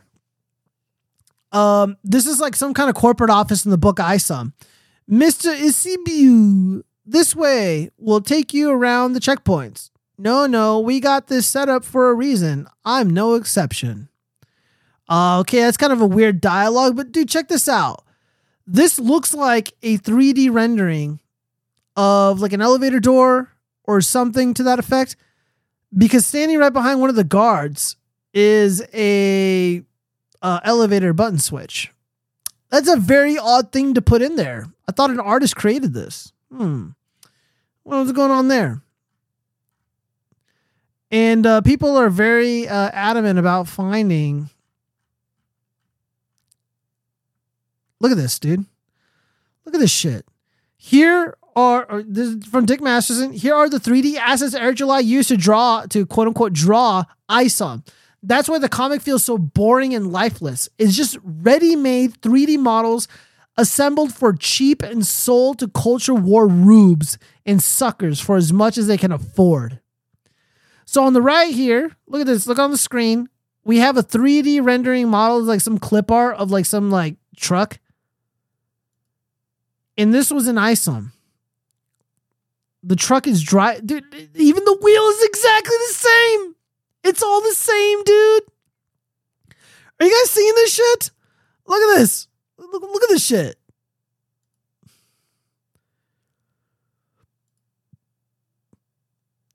Dude, Eric July, like, again, I mean, if I'm being fair and charitable to Pokimane, I think I have to extend that courtesy to Eric July. But you know what? Pokimane never came after my Discord channel. Pokimane never struck down content from me. Eric July and his bitches, his fucking beta orbiters did. Do they have a model for a German beer stein? Dude, look at this. They found all of them. They found all the 3D models. Nothing about this work is original. And I called this out as soulless garbage, vapid, even kept in the jaggies and didn't smooth out the body lines from a low poly render. Gotta work fast.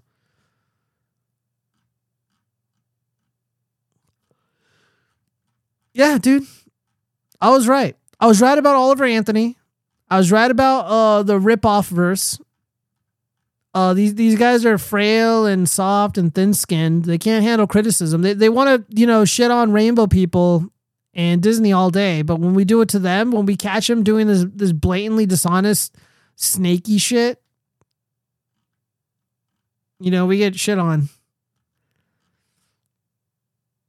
I don't care for the culture war or ISOM, but like 3D models are used in comics. You know this, right? Gantz is a popular example. Dude, he should have just ignored the trolling from the start. This looks really bad. If you've been seeing what Dick Masterson has been putting out today, it appears that a lot of the artwork from ISOM is just trace 3D rendered clip art. You cannot top ISOM being all entirely made of 3D assets, characters included anyways. I wonder if the Dick Cross will be inexplicably absent from ISOM's 3D model in the next book.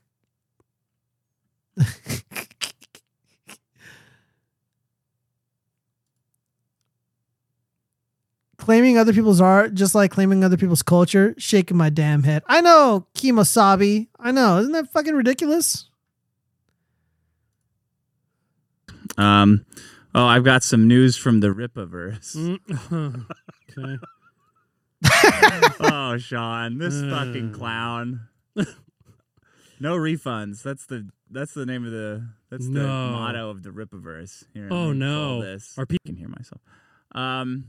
What we've discovered is that the entire comic is not drawn or traced, but it's actually just rendered with like cheap 3D assets from a program called SketchUp. Really? Yeah, Dick had discovered all of the things in the comic. First, this truck, see? So nobody's drawing the fucking Nobody's thing? drawing this comic. It's just a bunch of shitty, downloadable 3D like models that are arranged in a scene and then rendered out. And they're not even traced. What about the guys? I'm glad you asked. Oh my God. First, I'd like to direct. You see this trucks here? ISOM's trucks? Yeah, this is what first attracted our attention. Do you see how the hub, what is that called? That little the wheel. There's a little flare, like above fender the wheel flare. well. Yeah, the fender There's a flare little on the flare, wheel yeah, well. yeah. Where above the tire, you've got the thing that's cut out of the body, and then on that body there's it's round. It goes around the wheel, right? It just catches a little more mud that's flinging up off Looks the tires. cool. Yeah. So if you look very closely, you'll see that this always round thing has polygon lines on it. Yeah. You see that? Right. Now, no human being would sit there and draw. Well, no, that's a computer. That's a thing. computer rendering that, sure. right? Yeah. So, which is why this castle looks so odd, because it's just a bunch of random 3D shit they found and pieced it together, right? Let me see if I can get that. And like, this hasn't been leaked where that truck is an earlier rendering of that, right? What do you mean? Do you know what I mean? Like, it didn't come from him. Like, it was like... No, it's on SketchUp. It's on like a 3D warehouse for free. You just download this shit. So we could make I could make my own ISOM in a standing position that's been flipped 90 degrees on his fucking back. I know, because he could be standing at a gravesite going like, God damn it. But no, now he's So they've just rotated a shitty downloadable model in 3D space and rendered it, and then put a thinking bubble on it that says, "I need a break." What about for like all the like specific action scenes for him? Is this really like the guy is all the people are nothing? just it's just a whole shitty comic. Look at his front butt here. See this? Weird. Yeah. Let me find it here. Oh man. Yeah. Oh my God. Oh, now the other guy does look like him. Can you imagine? Just like $6 million and you got it just shitty 3D renderings from a... Now, is he going to come out and go, that guy, I hired that guy to draw. I didn't know he was doing that. Well, that's enough. You guys get the point. Yeah, Air July appears to have, in my estimation, in my opinion, in a video game, plagiarized a lot of the so-called artwork in his story, in his shitty, boring story, from assets in SketchUp. The writing is terrible. Too much exposition, less excitement, incoherent garbage. Again, got nothing to do with me. I'm not really a part of the culture war bullshit. I don't give a fuck about the culture war. The culture is garbage. It's irredeemable. The best thing you can do for yourself is just step away from it. And the people that capitalize on it and that are making a lot of money, like Air D July, they're not even really committed to it. It's really, God, without hopefully not sounding like an SJW, but Air July, Millennium Mac, and a handful of these other people, they do appear to be, my estimation, very hateful individuals. Genuinely bigoted individuals, really nasty, hostile people that celebrate violence against, like those stupid Christians who have the rainbow church or whatever. Like, again, I'm not about that rainbow shit, right? But I'm not cheering on a church burning down. It's God's house. And Air July says a lot of bigoted, hateful shit. He's allowed to get away with bigotry and racism. He calls people the N-word. He's allowed to get away with it. But if anybody else does it, they're on a blacklist. The FBI comes after him. But not Air July. Air July is one of the protected people.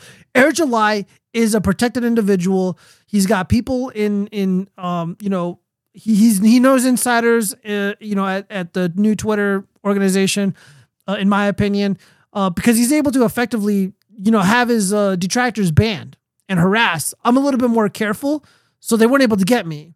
But they almost did. They almost took down my channel, guys. I almost lost my fucking channel because of Air July and his tired horse shit. Dude's, in my opinion, dude, he's just a fucking bullshitter. The guy's a fucking liar. In my opinion, my theory is that he's just full of shit. A lot of these like anti-woke people, a lot of these fucking dorks in the gamer space or whatever, just fucking weird, man. They don't actually do anything. These people are parasites. They literally do nothing. Like Eliza Blue. She's an advocate for sex trafficking victims. She advocates for them. She says she has open cases. What software do you use to manage your cases? What agencies do you work for? Or that you're partnered with to assist sex trafficking advocates? She made it up. She's a fucking liar. There's that the completionist, that YouTuber guy. He's a fucking fat nerd. Gerard or whatever his name is. Gerald. Apparently, $650,000 in charity money completely disappeared. And it was never donated, and nobody knows where the money went. All these people, they want to talk about how great they are, how good they are, what good they're doing, but you never see them actually do anything. Isn't that odd? You know, they talk a big game, but like that's all they're doing is talking, and people take them at their word for some reason, and they give them money for their shitty comic books or their stupid charities or their fake advocacy, and they eat it up, man.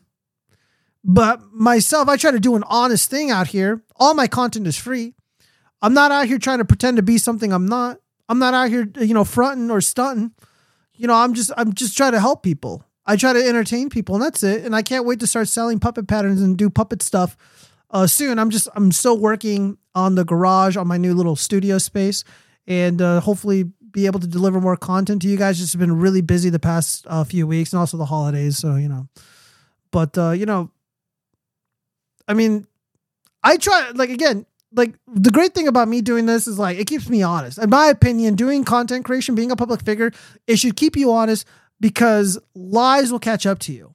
So again, guys can come up here and be like, oh yeah, I'm so rich. I'm decked out in Gucci and stuff. I'm not rich at all. I don't have that much money. I come from a poor family, I'm not trying to be something I'm not, pretend to be something I'm not. I'm just trying to make funny videos and make useful content and, just talk with people and stuff. But so many people fall for shit like Eric July's horse shit and Gerard, the completionist, or Eliza Blue. And I just don't fucking get it. And even when confronted with objective evidence, concrete, tangible evidence that these people are fucking lying and that they're dishonest, people still double down and they're still making a lot of money. Well, Eliza Blue fizzled out like a bad fart. I think everybody kind of united on that front, but the completionist, that guy's disappeared. He lawyered up and people are asking questions, but the vitriol against the completionist just doesn't really seem to be where it should be, Same with Eric July. Eric July did some similar shady shit regarding charities. Again, all these fucking nerds, they always want to do charity. They're always virtue sick. Dude, the anti-woke culture warriors are almost the exact same as the social justice warriors. They're almost the exact same to me. I just tap out. I just stay away from these people, man. They're useless. They have nothing to offer you. Melanie Mack has nothing to offer anybody. Not even salvation. I don't care how strong of a Christian she thinks she is. Eric July has nothing to offer anybody except for that shitty comic book. One of the worst written comic books ever written. Just horrible. Eliza Blue has nothing to offer anybody. I listened to Eliza Blue, and again, I have experience in a lot of the things that she talked about professionally. She is so full of shit. And again, I didn't listen to Eliza Blue because I don't really care what women have to say, and I don't really want to listen to them. But I listened to it because there was a lot of interest generated around the story. And it was just so obvious. This person is a dumbass. And even worse, the people listening to her and taking her seriously, like Michael Malice, are even worse. Michael Malice is a dumbass. He pretends to be smart. Nah. I mean, he's kind of edgy sometimes, and he's kind of funny sometimes, so people like him or something. No, fuck him. He sucks. The guy fell for an obvious fucking con. Can't be that fucking smart. I didn't fall for it. What else? Let's go back to the bookmarks. I guess another 304. I don't know if she's joking or not. You guys let me know. I'm sorry, but if a guy picks me up in certain cars for a date, I'm just not going. I'm just not going. I'm sorry, but you can't tell me if someone pulls up in this. Hold on, put it on the screen. Hold on. This Prius, you're No, I'd rather not go on the date. I'm sorry. I already know the type of person you are. Like, I can tell by the car you drive what kind of person you're going to be. Wait, I'll show you another. And this is for the boys, too. If y'all drive these cars, you need to reevaluate yourself. Because, anyways, let me show you another car. The only person that should drive this is my 90-year-old grandpa. That's the only person. Well, that car looks useful. I don't know what the problem with that car is. Okay, hold on. One more. I've got one more. All right. So she's laughing and giggling at a Jeep Gladiator. I guess the theory is that if you drive that, your PP is small. But, like, why'd you get that? All right. So let me read these comments before I respond to the stupid girl. Gustavo Sanchez, if you create a garage space, I am going to create it. Hopefully after these 3 next days, I should be done with it and I actually get to enjoy my weekends. If you create a garage space, do more hands-on projects and know how to stuff. Show people trade skills. Oh yeah, I will. Oh, I absolutely will. Dude, I got a handful of videos that I'm going to be doing. Yeah, man. They're coming. Sure, this podcast is entertaining, but skills are more important. Gustavo Sanchez, yes. Well, this is a variety channel. So I have all kinds of videos related to tech, related to electrical stuff, how-to stuff. I wish I could do more firearm-related content, but it's really, really tricky on Google, on YouTube because of their stupid rules. Like, I can't stand it. It drives me crazy that I'm not allowed to really be myself and allowed to talk. It's so funny. There's this Rainbow Man on YouTube. He puts a big old wad of Nair, Nair. It's like a gooey product, and you basically smear it. Let's say you put it on your arms, and then you basically wipe off the Nair, and it removes the hair off your body. Well, this Rainbow Man puts Nair on his asshole, and he shows his whole bunghole and his disgusting little wiener and his ball sack.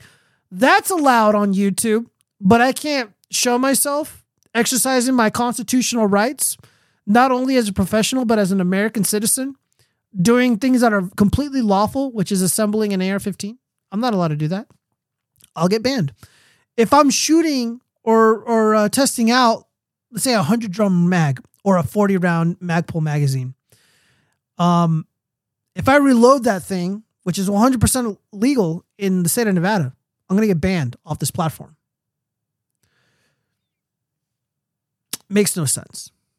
Anyways, back to this chick. She's a douchebag. She sucks. She's all those things. But let's say you're worried about a woman judging you. Judging, the book by its cover without really taking a look inside.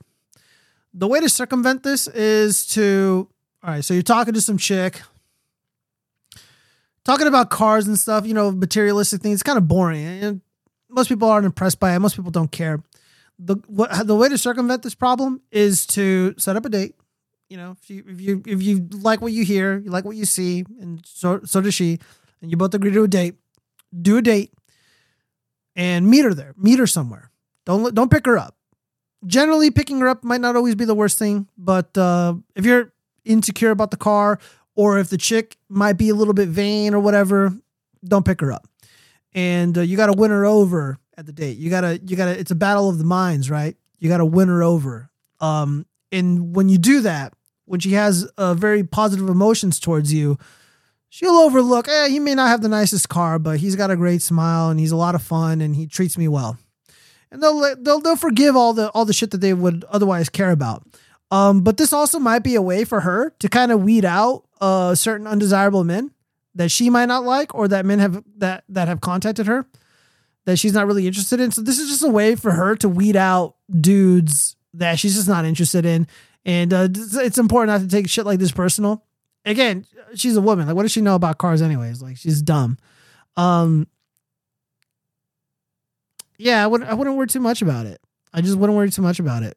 I mean, you'd be surprised. It's kind of like, people always they like to complain about, it's like, I can't get this entry level job because they want like 10 years of experience and they want this, they want that. And, I can only do so much. It's like, dude, apply for it anyways.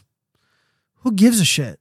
Dude, you know how many jobs I applied for that I wasn't qualified for and still got? Like, more than I care to admit. So don't be dissuaded by this douchey personality. However, if she has that personality, if she exhibits that personality, I'm probably not going to waste my time with it, to be honest. But yeah, no, more skill-based stuff is, throw that away in a minute. More skill-based stuff is coming. More content is coming. It's just this week is just going to be brutal.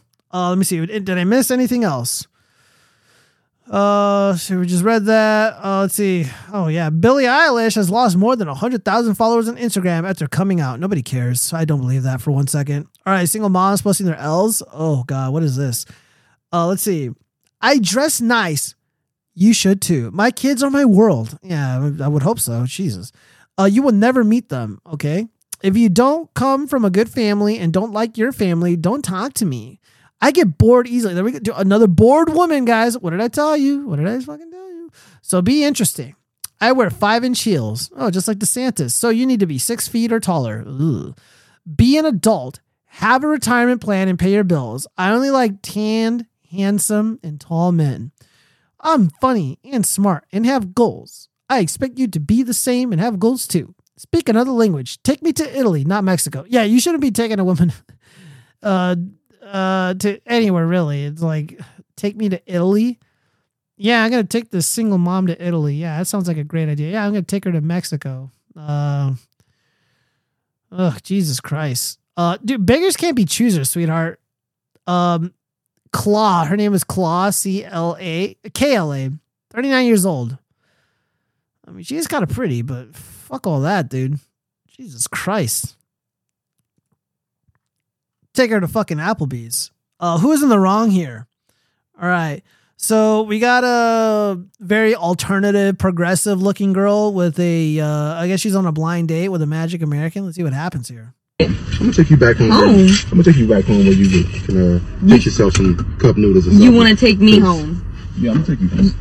I look like this in your car right now, and you want to take me home? Yeah, I'm gonna take you home. You sure about that? Oh yeah, absolutely.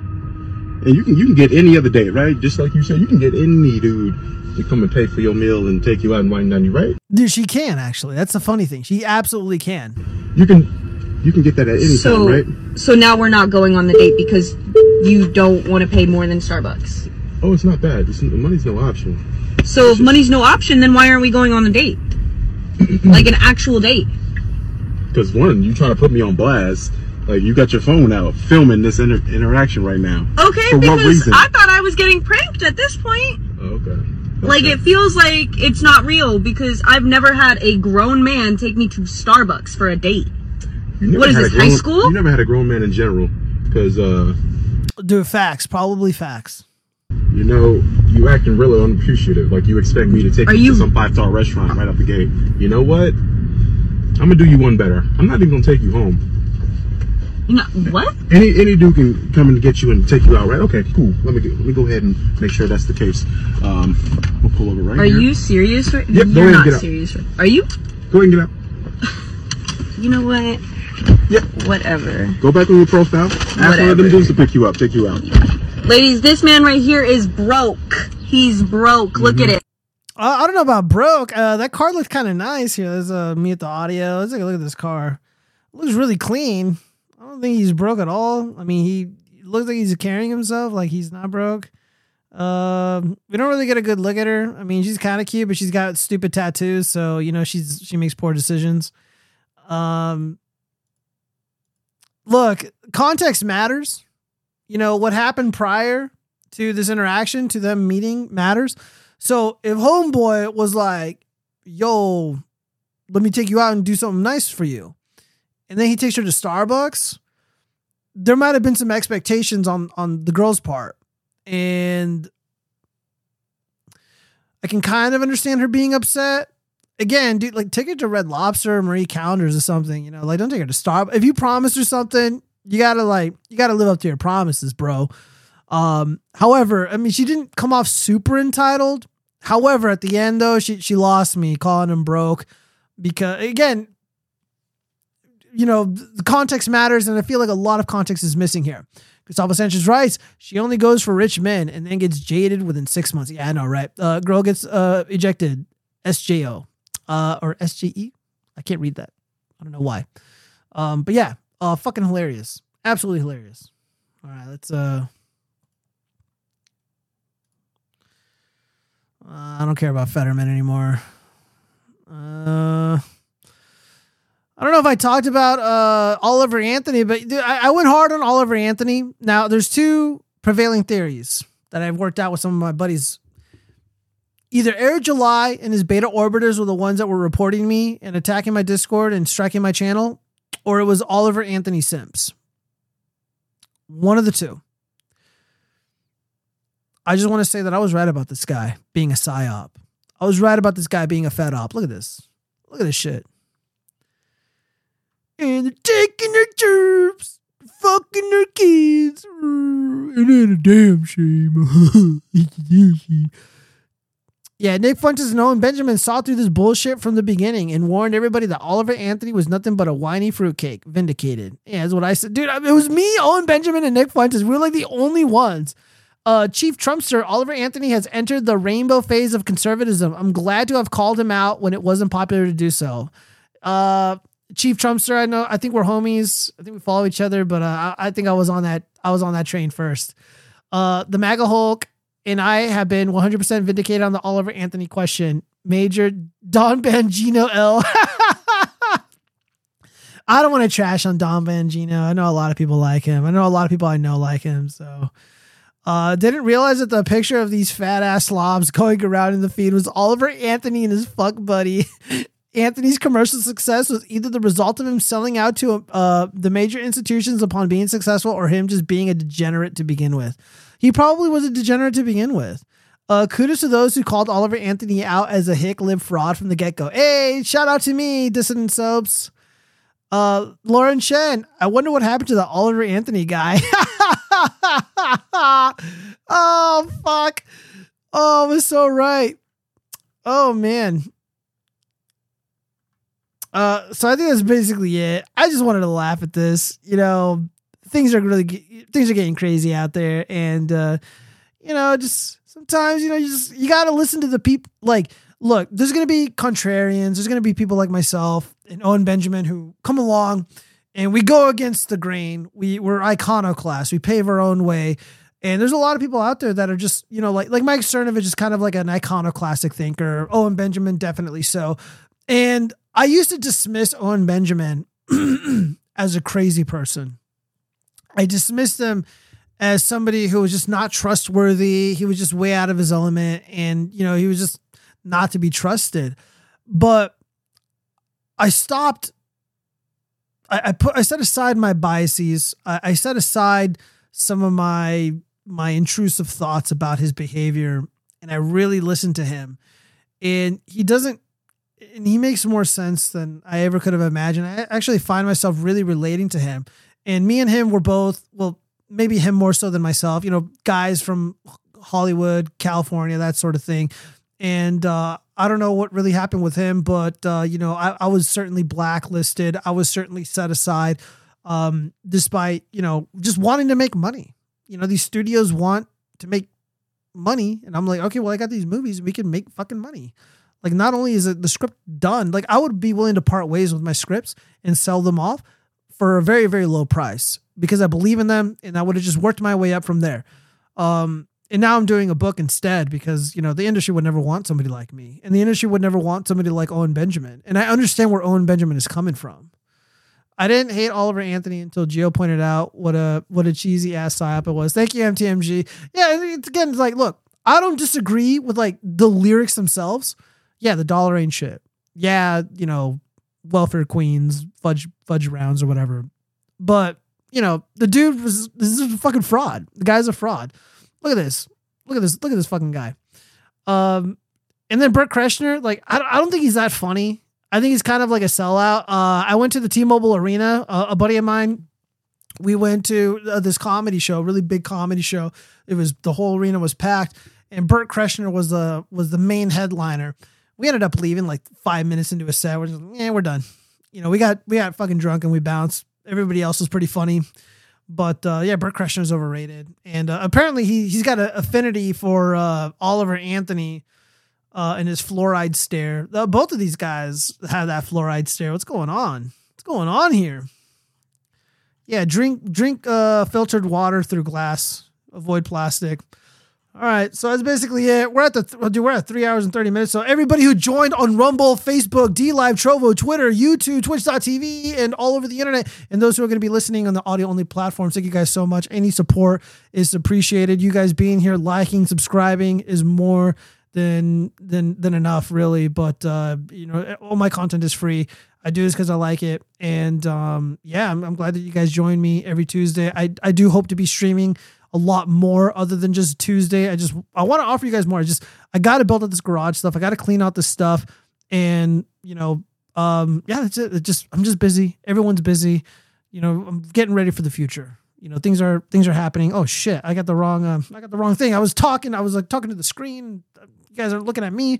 Anyway, yeah. So I'm just preparing for the future, and I really want to do a lot of really fun videos and just more tech stuff, more electronic stuff or electrical stuff, and I'm probably gonna have to do, when I do firearm related stuff, it's probably gonna be like a hybrid. Like I'll do like the simple stuff on YouTube, but then I'll have something more extensive and expansive on the all tech platforms outside of YouTube, because YouTube is just way too censorious or way too draconian, and yeah, man. I mean, that's just the way the cookie crumbles.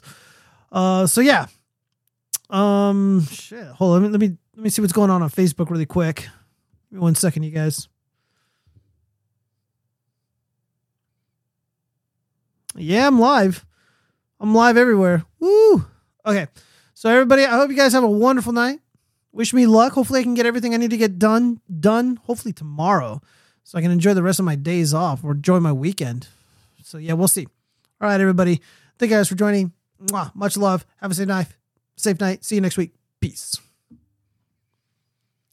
And we are going to go ahead and stop streaming. Where's my cursor? Now.